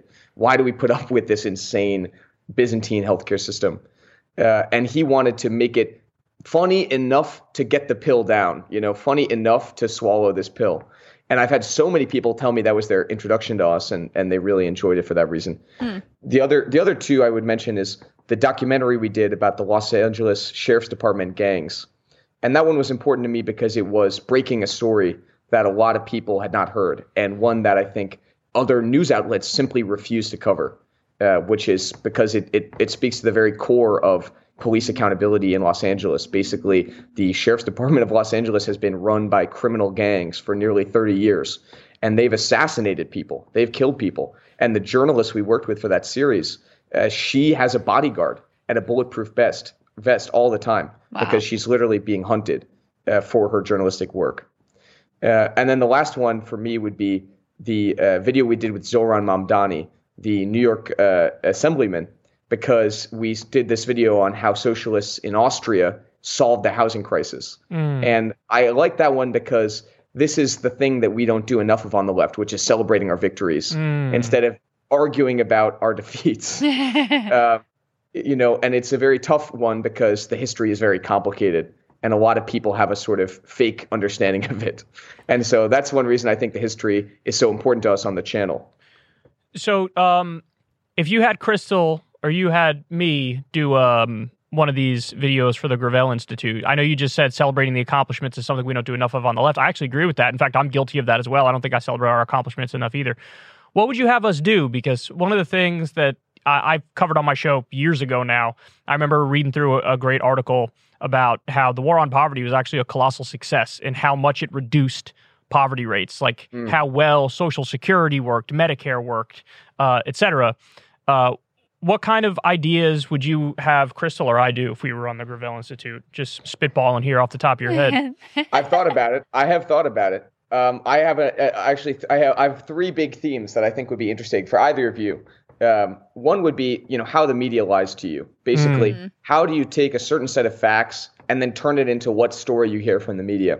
And the other thing on that theme would be something like how it exploits your genuine partisan good intentions, or for example, your distaste for Trump, to sell you something like Russiagate, to sell you basically, how is it that this is sort of the bread and circuses in our society, that we get to feel like we're part of this grand political game by being sold these narratives that have no connection to the real issues, but they seem to have such high stakes, they seem to matter so much. And you have this director of the CIA coming out here. And so I think that having that come from somebody who is in the media and in this sort of alt media world and say, listen, I know because these people reject us so totally, because we say that we cross the taboos and the forbidden cows and all this stuff about how, just the other day it was George W. Bush's press secretary, I forget her name, who's on MSNBC. Nicole Wallace.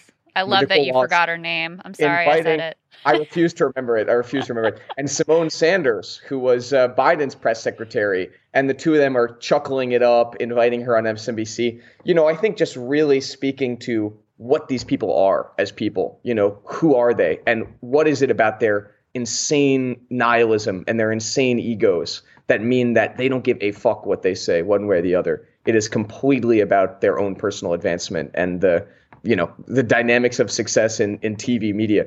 That is, I think, would be a great topic. The other two that I would bring up, one would be something like, why is it that public opinion has zero impact on what policies actually get passed? Another good topic. I could definitely do that. There's a particular guy. I was just reading about this for a script last night. This guy, Charles Walker. You probably never heard of him. I had never heard of him. Charles, no E, Charles Walker, who was at one point an undersecretary of the Treasury. And then he spent 40 years being probably the most powerful man in American politics that you have never heard of. He was a lobbyist for GE, for every bank, for basically the Business Roundtable. And he architected the business counter-revolution of the 70s and 80s. He architected the massive capital gains tax that started it all off. And he sponsored supply-side economics. He basically created it as a concept and sold it to legislators. And he was basically known as, if he wants something to pass, it passes. The president wants something to pass, maybe. If he wants it to pass, it passes. Is this the guy who was caught on a hot mic, basically bossing around Reagan when Reagan was giving a speech, and he's like, "Come on, we're wrap it up." I think so. I think it was. Sounds like the guy. He's a story that I think is incredible to tell because it tells you he's a master of all the DC dynamics. He knows everyone. He's backslapping with everyone. He says a different thing to every person, and he always makes it happen. And that man is like our Napoleon. I mean, he runs our system, far more than any president does. Yeah, well, and this ties into the media conversation and the sort of bread and circuses conversation, because they're having this whole fake debate about like what really motivates Joe Manchin and, he's just looking out for West Virginia and it's because of his political realities, and completely hiding the ball on the actual forces that are shaping Joe Manchin's behavior, Kyrsten Sinema's behavior, Nancy Pelosi's behavior. Right. And so people feel like it's so confusing and they can't understand why public opinion has no impact on the legislative process, why they keep voting in this, different parties and getting very similar results. And, the media just completely hides the ball on who has real power and what really moves ultimately these forces. Definitely. And I think that's one of the themes we're trying to get to the core of with the Institute, which is if you just understand the history, how we got to this point, and then also, the stuff, the reason why you haven't learned it. If you can understand why they haven't told you this in the past, you'll understand the situation we're in. And that's why we think education is the main role for us. And as you said, we don't do the live stuff or the reactive stuff. We're not just reacting to the news. And what that means is hopefully we can make stuff that's evergreen and that you can be showing people 5 and 10 years from now and it'll still be useful. What's some of the feedback that you've gotten that's made you feel the best or made you the happiest? Because I know, certain things that we hear on Breaking Points about people, especially I love people who are like, I disagree with you on this or that, but you changed my mind here, or you changed my mind there, or you enabled me to have a conversation with a family member who I'd been estranged from because of our different politics. Like, those are things that I really sort of carry with me and make me really passionate about continuing the work that we're doing. What's the equivalent kind of feedback that you get that really feeds your soul?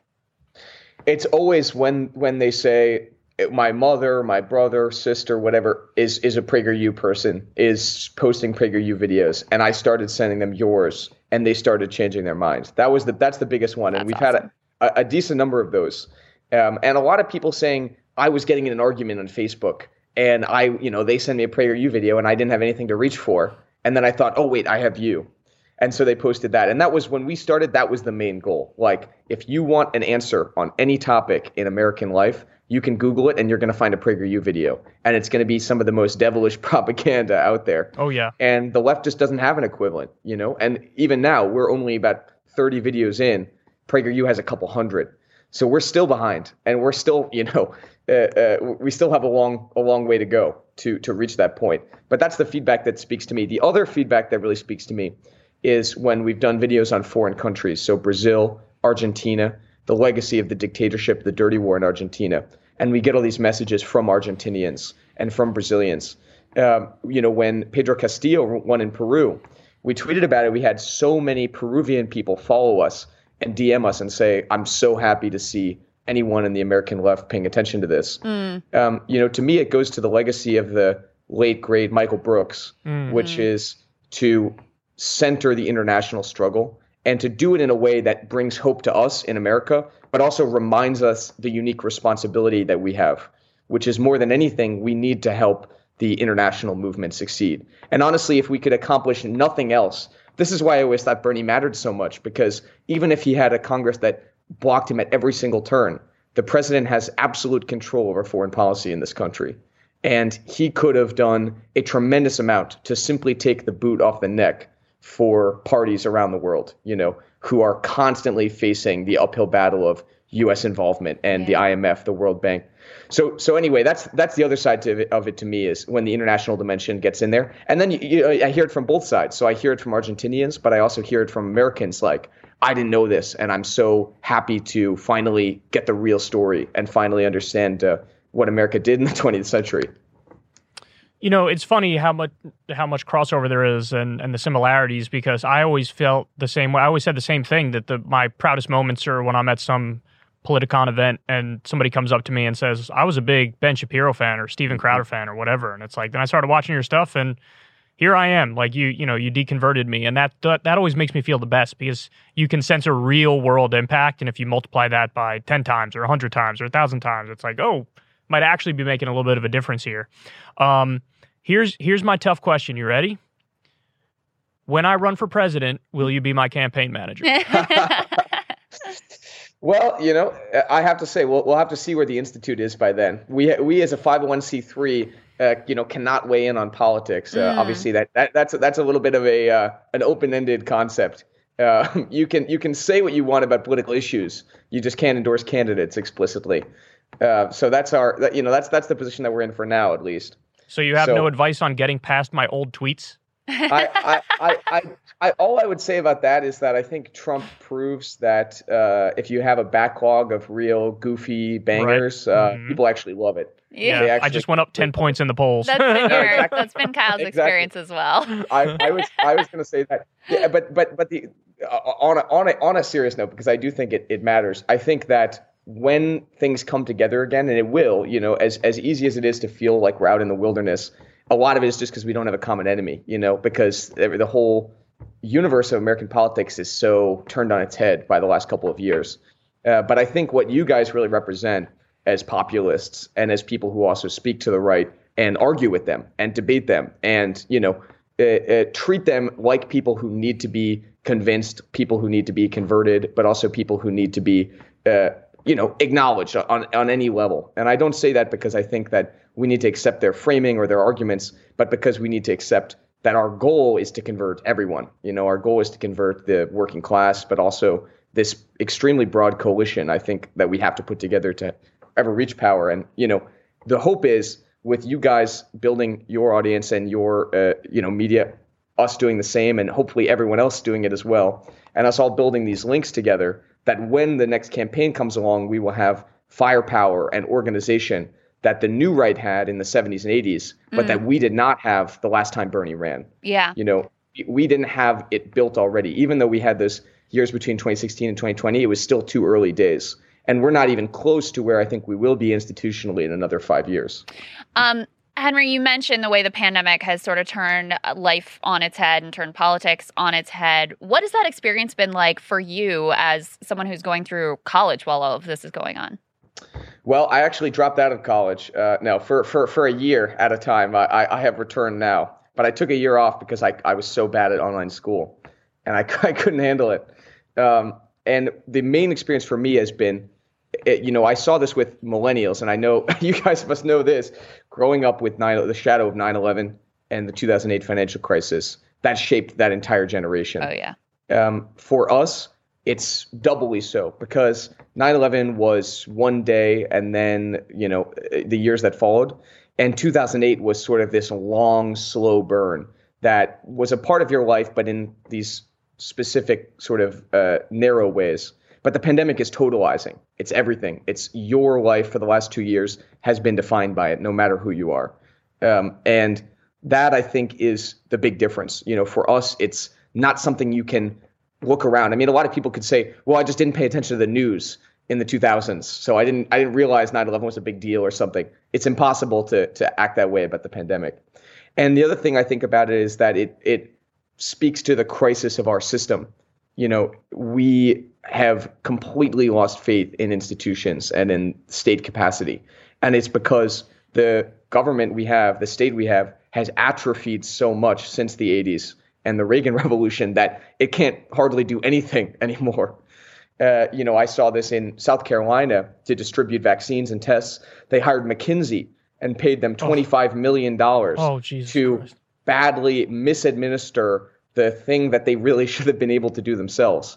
And they had to do this stuff because they've atrophied the capacity to do anything as a state. That, I think, is the biggest lesson for people in my generation. And it's one reason why I think there's so much for us on the left to seize on. There's this vague, general sense that the system cannot hold. But nobody knows what's going to replace it. Nobody knows what to go to. And I think it's very inchoate right now, People don't know how to channel the feelings that this is giving them. That's why we did the Marianne video. It's all about feelings.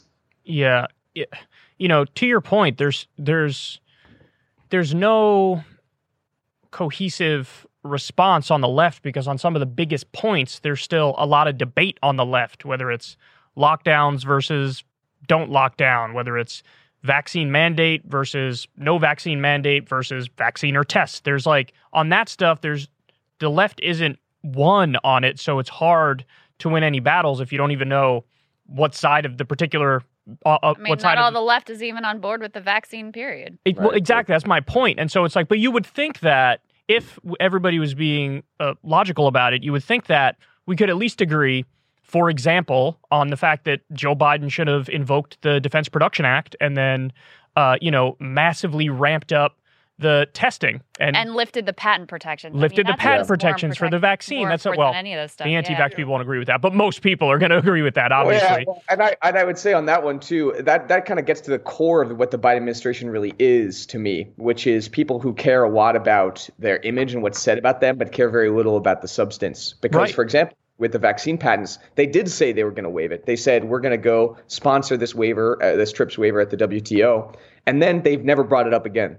They just said that to the American people. They said in a press statement, at every single WTO negotiation, the United States negotiators don't even bring it up. They don't even say it. Yeah.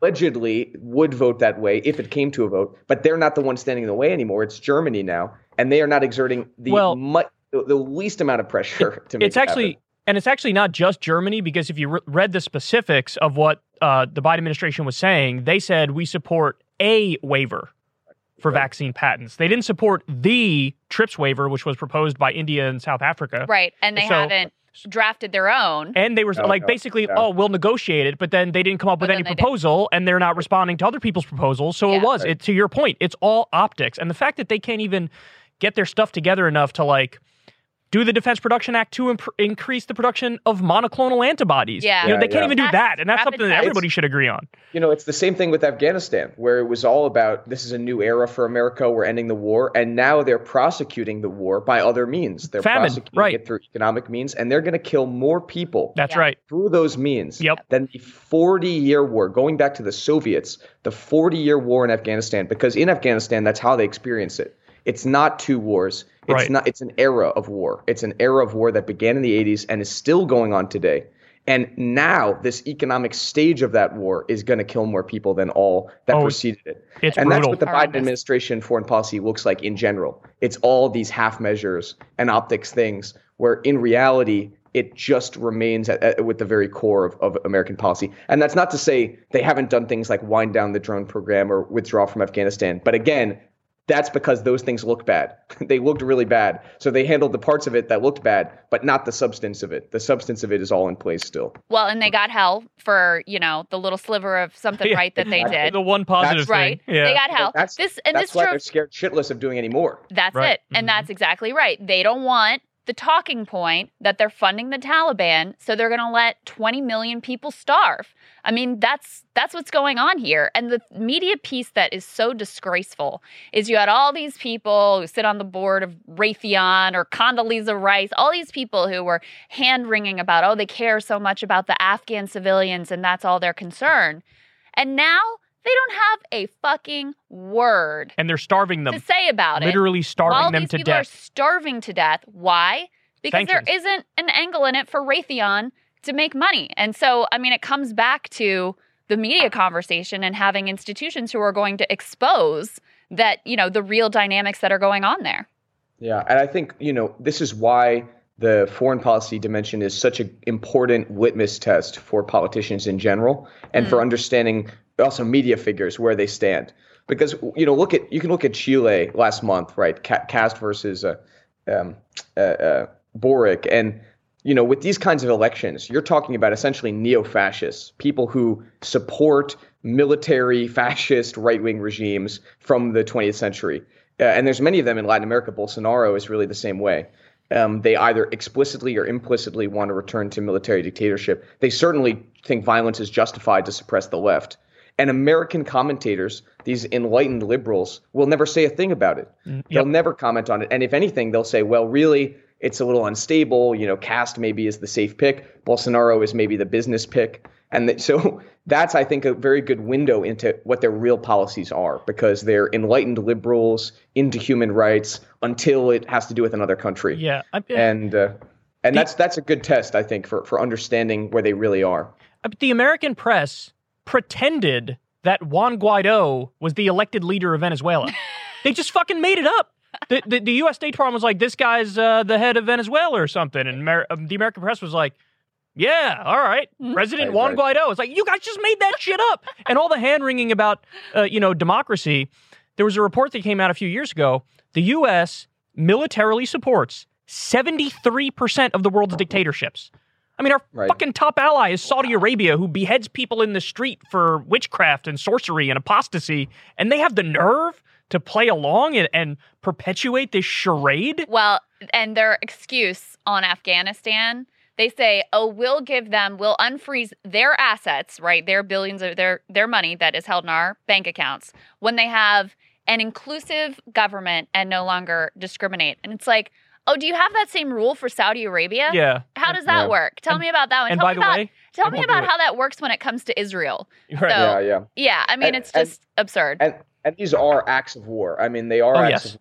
And we've concealed them because over time and there's great work from people like Professor Samuel Moyn, about how we have sanitized war through human rights, through by taking its most egregious elements and simply putting them in venues that we can't see, that we don't look at, because it's not our soldiers on the ground, it's not our planes, it's not our bombs.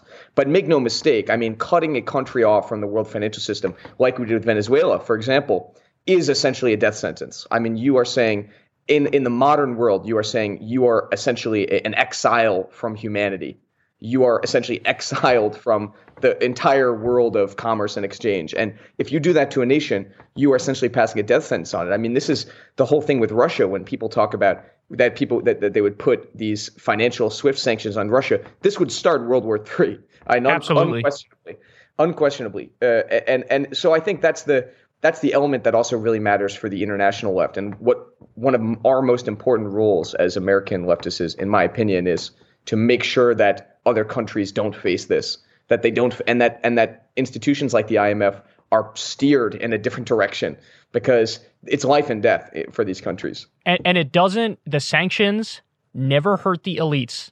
There's been sanctions on North Korea for decades, and the elites are still in power. The sanctions hurt the civilians, hurt the innocent population. So. Yeah. And ironically, that is one reason why sanctions don't even work for their stated purpose, because sanctions supposedly are about regime change. But to be honest, if you want regime change in authoritarian countries, you need to make the elite angry, not the people. The people are already angry.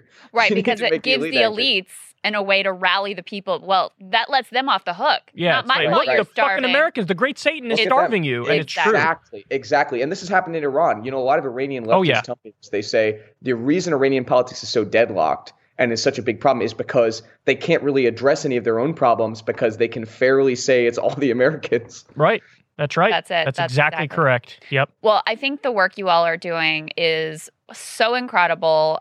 It's so important, and it's such a perfect continuation, extension of Mike Gravel's legacy. As a final question, just reflect a little bit on, maybe some of your final interactions with him and what he wanted people to view and take from his life and the battles that he fought. Yeah. I lost both of my grandfathers without really knowing either of them and having a relationship with either of them. And Mike kind of became a surrogate grandfather for me in a time that was really pivotal, And he wasn't just a surrogate grandfather. He was also my mentor and my boss. I got misquoted by the New York Post at one point when I gave a bit of a too fiery interview about Biden to them. And, a lot of people were very mad about it. I got literal death threats from liberal death threats for being insufficiently pro-Biden. And I spoke to Mike on the phone, and he said, "Oh, first time?" It was moments like that really made me who I am now, because I got a crash course from the man himself. And the thing is, he always knew how to play the game, be in the system, but also throw fireballs at the center of it. That was the biggest lesson that I learned from him. When it was nearer to the end, I have to say, nobody was ready for it except him. His family, us. It was too soon, and I had not known him for as long as I wanted to. And I got to go to his family reunion, meet his sister, meet his children, his grandchildren, and even his surrogate children, all of his former staffers. He created a political dynasty in Alaska that he had staffers and people who worked for him who are now 4th and 5th generation city council people all over Alaska who run. So he really has this legacy there that's totally apart from the way that we all know him now. And meeting all of them and seeing all of them and what Mike meant to them made me see, just as a person, how important he was and what kind of impact he had. And it was right at the end, the last time that I ever spoke to him over video chat when he was in his hospital bed, he said, listen, it's the end for me physically, but it's just the beginning for you. It's just the beginning for you and David, who started the campaign, but it's also just the beginning for us as a movement. He was unwavering. And I have to say, I can't let myself feel hopeless if he was able to be so in the wilderness for 60 years and never give up. He had an entire lifetime in the political wilderness, and it didn't break his hope. So how can we, when we have made more progress in 5 years than he imagined his entire life, how can we give up? How can we let that go to waste? And I think that's the thing that I hold with him the most, is that we have a responsibility to him to deliver on it with the Institute, but also all of us owe it to him because I don't know. I mean, he was 89 years old and he was willing to give up his time, his energy, just to be a symbol for people, and that's what he is. What I think the legacy of the campaign is all of the young people who tell me, I saw that video. I saw the leading lights of the Democratic Party taken to task by this nobody, and I realized it was possible. And I mean, if that's how he's remembered, I think he'd be very happy with that. And the other thing I was going to say is when he did die, the eulogies that came in from him were from the most astounding collection of people. Joe Biden actually sent a letter to his widow, Whitney. And but it was him. It was the Libertarian Party of Texas. It was the Republican governor of Alaska. It was the Democratic Socialists of America. It was the Maoists and the Marxist-Leninists and everyone. And nobody in mainstream media. Nobody in mainstream media. They said he was a gadfly. But everyone who's on the fringes understood that in some ways he belongs to us because he shows that you can be on the fringes and still matter. And I think that's his legacy to me. The fact that we're talking about him at all when hardly anyone knew him, a couple of years back, I think that's what matters. And honestly, if we mythologize him, if we change his memory, if we, whatever we do, so long as we make it useful to our movement, he would be happy with it, even if it's a myth, even if it's mythology, because you need political mythology. But just before you wrap up, I just want to, and that was all beautiful, by the way, Henry. In the words of Mike Gravel himself, he said, when I showed up to the Senate, I looked around and said, how'd I get here? And then you're there for a little while and you look at everybody and say, how the hell did you get here? Right. And that's, that sums it up very well. Your message of hope is much needed. You all are doing the Lord's or the universe's or whatever's work. Tell people where to follow you and also give us a sense of when the Marianne video might drop. Absolutely. Marianne video, I'm going to say mid-March, but I don't know. Our production timeline's getting moved around. We're actually working on a video on these Afghanistan sanctions right now. Oh, great. That I would say for everyone here, go to Just Foreign Policy. This is not my thing, but I still recommend go do it. Go to Just Foreign Policy, sign their petition on the Afghanistan sanctions. This is one of these cases where petitions do matter because you're talking about 5-6 people in the Biden White House who control these sanctions.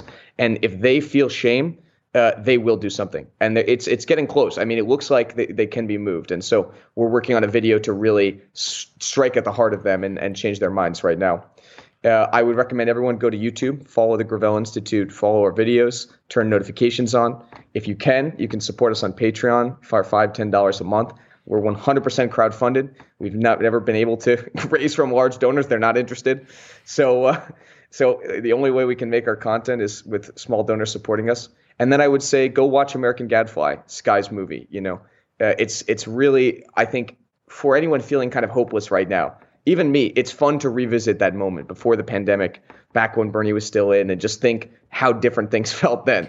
I think it's important to keep that in mind. So anyway, I would recommend everyone go watch it and support Sky. And for anyone who wants to, we will be at a panel at South by Southwest with Marianne. Oh, cool. That's wonderful. And it's on Hulu, so right? Anyone there. It's on it's on Apple TV. Apple TV. It's on Prime TV. Any place you can rent movies. You can get it all there. It will be on a streaming service eventually. Okay. Another one. But you can get it on Apple TV for any of these things. You can get a discount if you go to Sky's website, AmericanGadfly.com.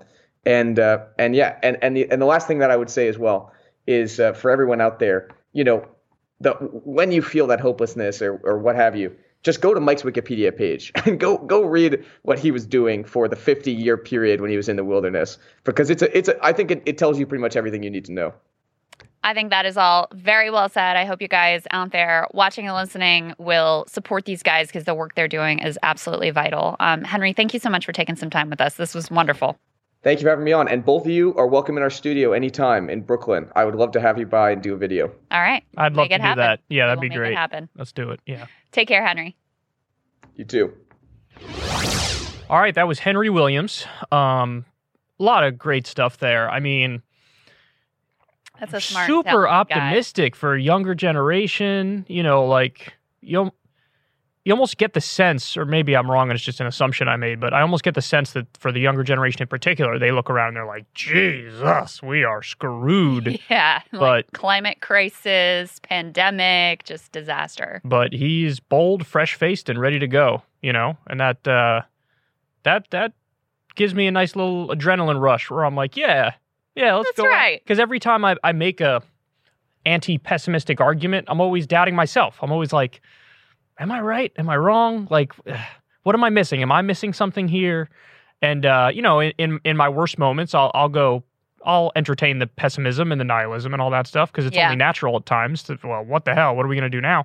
But, you know, it's one of those things where you almost need to take the stance as a matter of principle. Like, we can't afford to not push relentlessly as if it all matters, because it does all matter, and whether or not it works is almost beside the point, because it's virtuous in and of itself to keep pushing. Yes. And think of what they did. Like, there was no path there. There was no lane there. There was no obvious opening. And they just had this creative insight of like, you know, we could really stir some things up and make people uncomfortable and push a message if we just, you know, take this crazy approach of convince Mike Gravel to run for president, and we're going to be posters extraordinaire, and we could actually get far doing that. So even when it feels like there's no lane, there's always something you could do, some lever you could push, some little insight into the moment and the culture that you could pursue.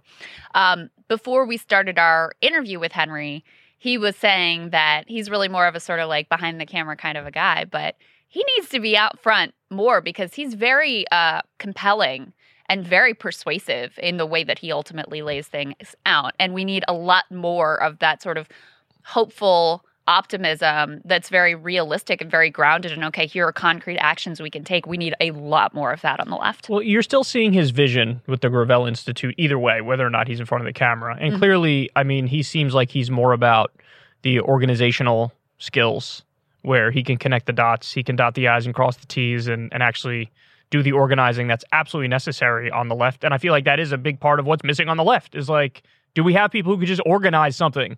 Yeah. And it's like, well, no, most of us can't. Most of us are idiots. Most of us are prima donnas. I need to be out here making fart noises and like messing around. You need people behind the scenes who are serious and know how to actually get a ball rolling on a project that's really important with 1,000 different moving parts. So I think he's got a lot of self-awareness, especially for somebody as young as him. You know, he's 21 years old now. When I was 21 years old, I did not have self-awareness. I was high on Percocet, drinking Four Loko, and being an asshole. That's not much has changed. Anyway, one of the things that I was thinking about is, and I brought this up to you. So I watched this ContraPoints video the other day on envy. And she made a great point in the middle of it that was hit me so hard I recorded it and sent it to you, where she talks about the politics of resentment. And the whole point of the politics of resentment is not actually to make anything better. The whole point is the critique. So like, that's the only thing that matters to them. And what happens is, it's this nihilism and pessimism that gives you this sense of ironic detachment where you're above the fray, you don't need to get your hands dirty, and you lob bombs at anybody who's trying to get their hands dirty and actually do the work because you're so naive and silly. Why are you even trying that anyway? And that's the biggest problem on the actual left that I've seen. Is that mindset.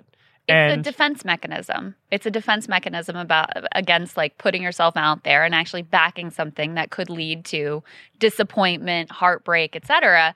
Especially after we all just had our hearts broken, you know, in 2016 and then again in 2020, and you know, figures like the Squad that we also really invested a lot of hope and like, you know, put ourselves out there backing didn't turn out to advocate in the way that we wanted them to. So you've had all these heartbreaks, and it's sort of like, all right, well, I'm not going to put myself out there. I'm not going to get behind anything anymore. I'm just going to throw stones.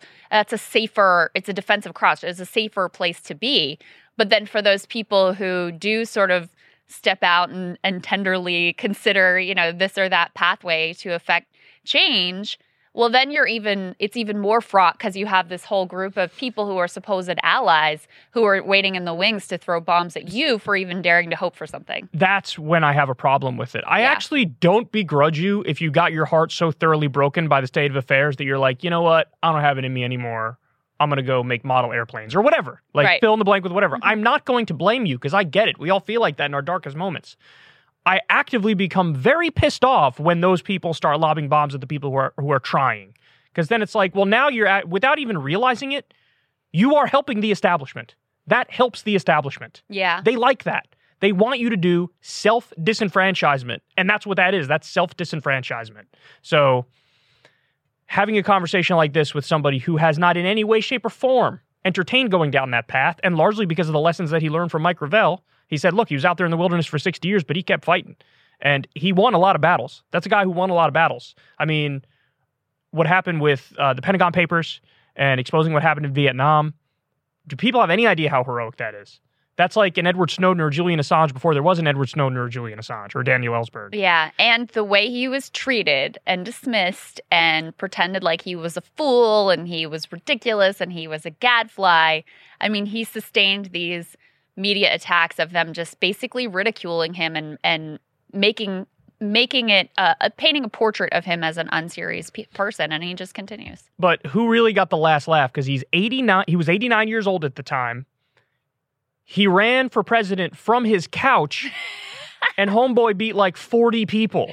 Okay? So who really got the last laugh here? It shows that, if you actually stand for something, if you actually fight for something, and if all the pieces come together and you're strategic enough, you could come close to getting there or actually get there. And the thing, actually my favorite part was when I asked the question about, well, do you regret sort of admitting up front, like we're not trying to win or any of that stuff? And he was basically like, yeah, I do. And if we handled this in slightly different ways, and if behind the scenes we dotted this I or crossed that T, well, then it would have been a little different. We would have got a lot farther. Hey, maybe we would have been on the debate stage. When I look at that, I think that's the kind of person that I want around me, because it's not just to throw your hands up and say, what are we going to do anyway? It's seriously, let's analyze this. Let's figure out what went wrong. And then let's adjust course. And you don't stand there and say, I got everything right every step of the way. Yeah. Because that's dumb. That's dumb. And what you find oftentimes is that our political enemies are phenomenally organized, and we're not.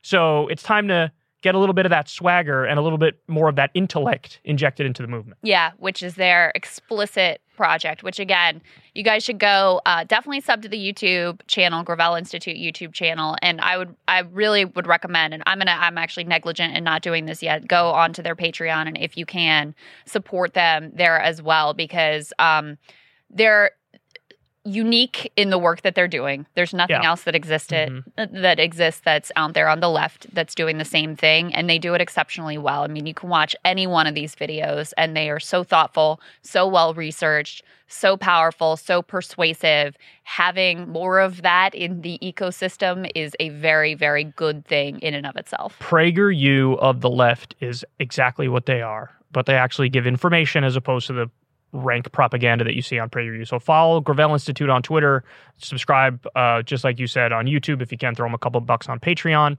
And I like that he's in a very lonely club that you and I are also in. That club is, we just raise our money through small dollar donations. Yes. That's what it is. And so that's how this show is funded as well. As I say all the time, Crystal and I have literally never had a conversation with a single advertiser for this show, even though, given the size of the show, advertisers would love to throw money at us or have us read ads or have pre-roll ads or whatever. But we decided when we did this, look, we want to build something that's a lot more pure. We want to live our values, and we just do it through small dollar donations. If you pay $5 a month on Substack, you get the video, you get it a day early. If not, you can subscribe on Substack for free also, and you get the audio a day later. However you support the show, we deeply appreciate it. But yeah, I mean, that's the thing is, when you do it a more pure way, yeah, sometimes you take a hit. Your wallet takes a hit. And it's fine. It is what it is. But I respect the fact that they're raising through small dollar donations. And I hope more people join our club, because it's a club where, it certainly makes your conscience feel good. I'll say that much. Yeah, that's definitely the case. And we really appreciate you guys supporting us. I hope you enjoyed today's conversation. It was I really enjoyed it. I think it was much needed. It did my soul good, at least. I hope it does a lot of good for you as well. And we'll see you back here next week.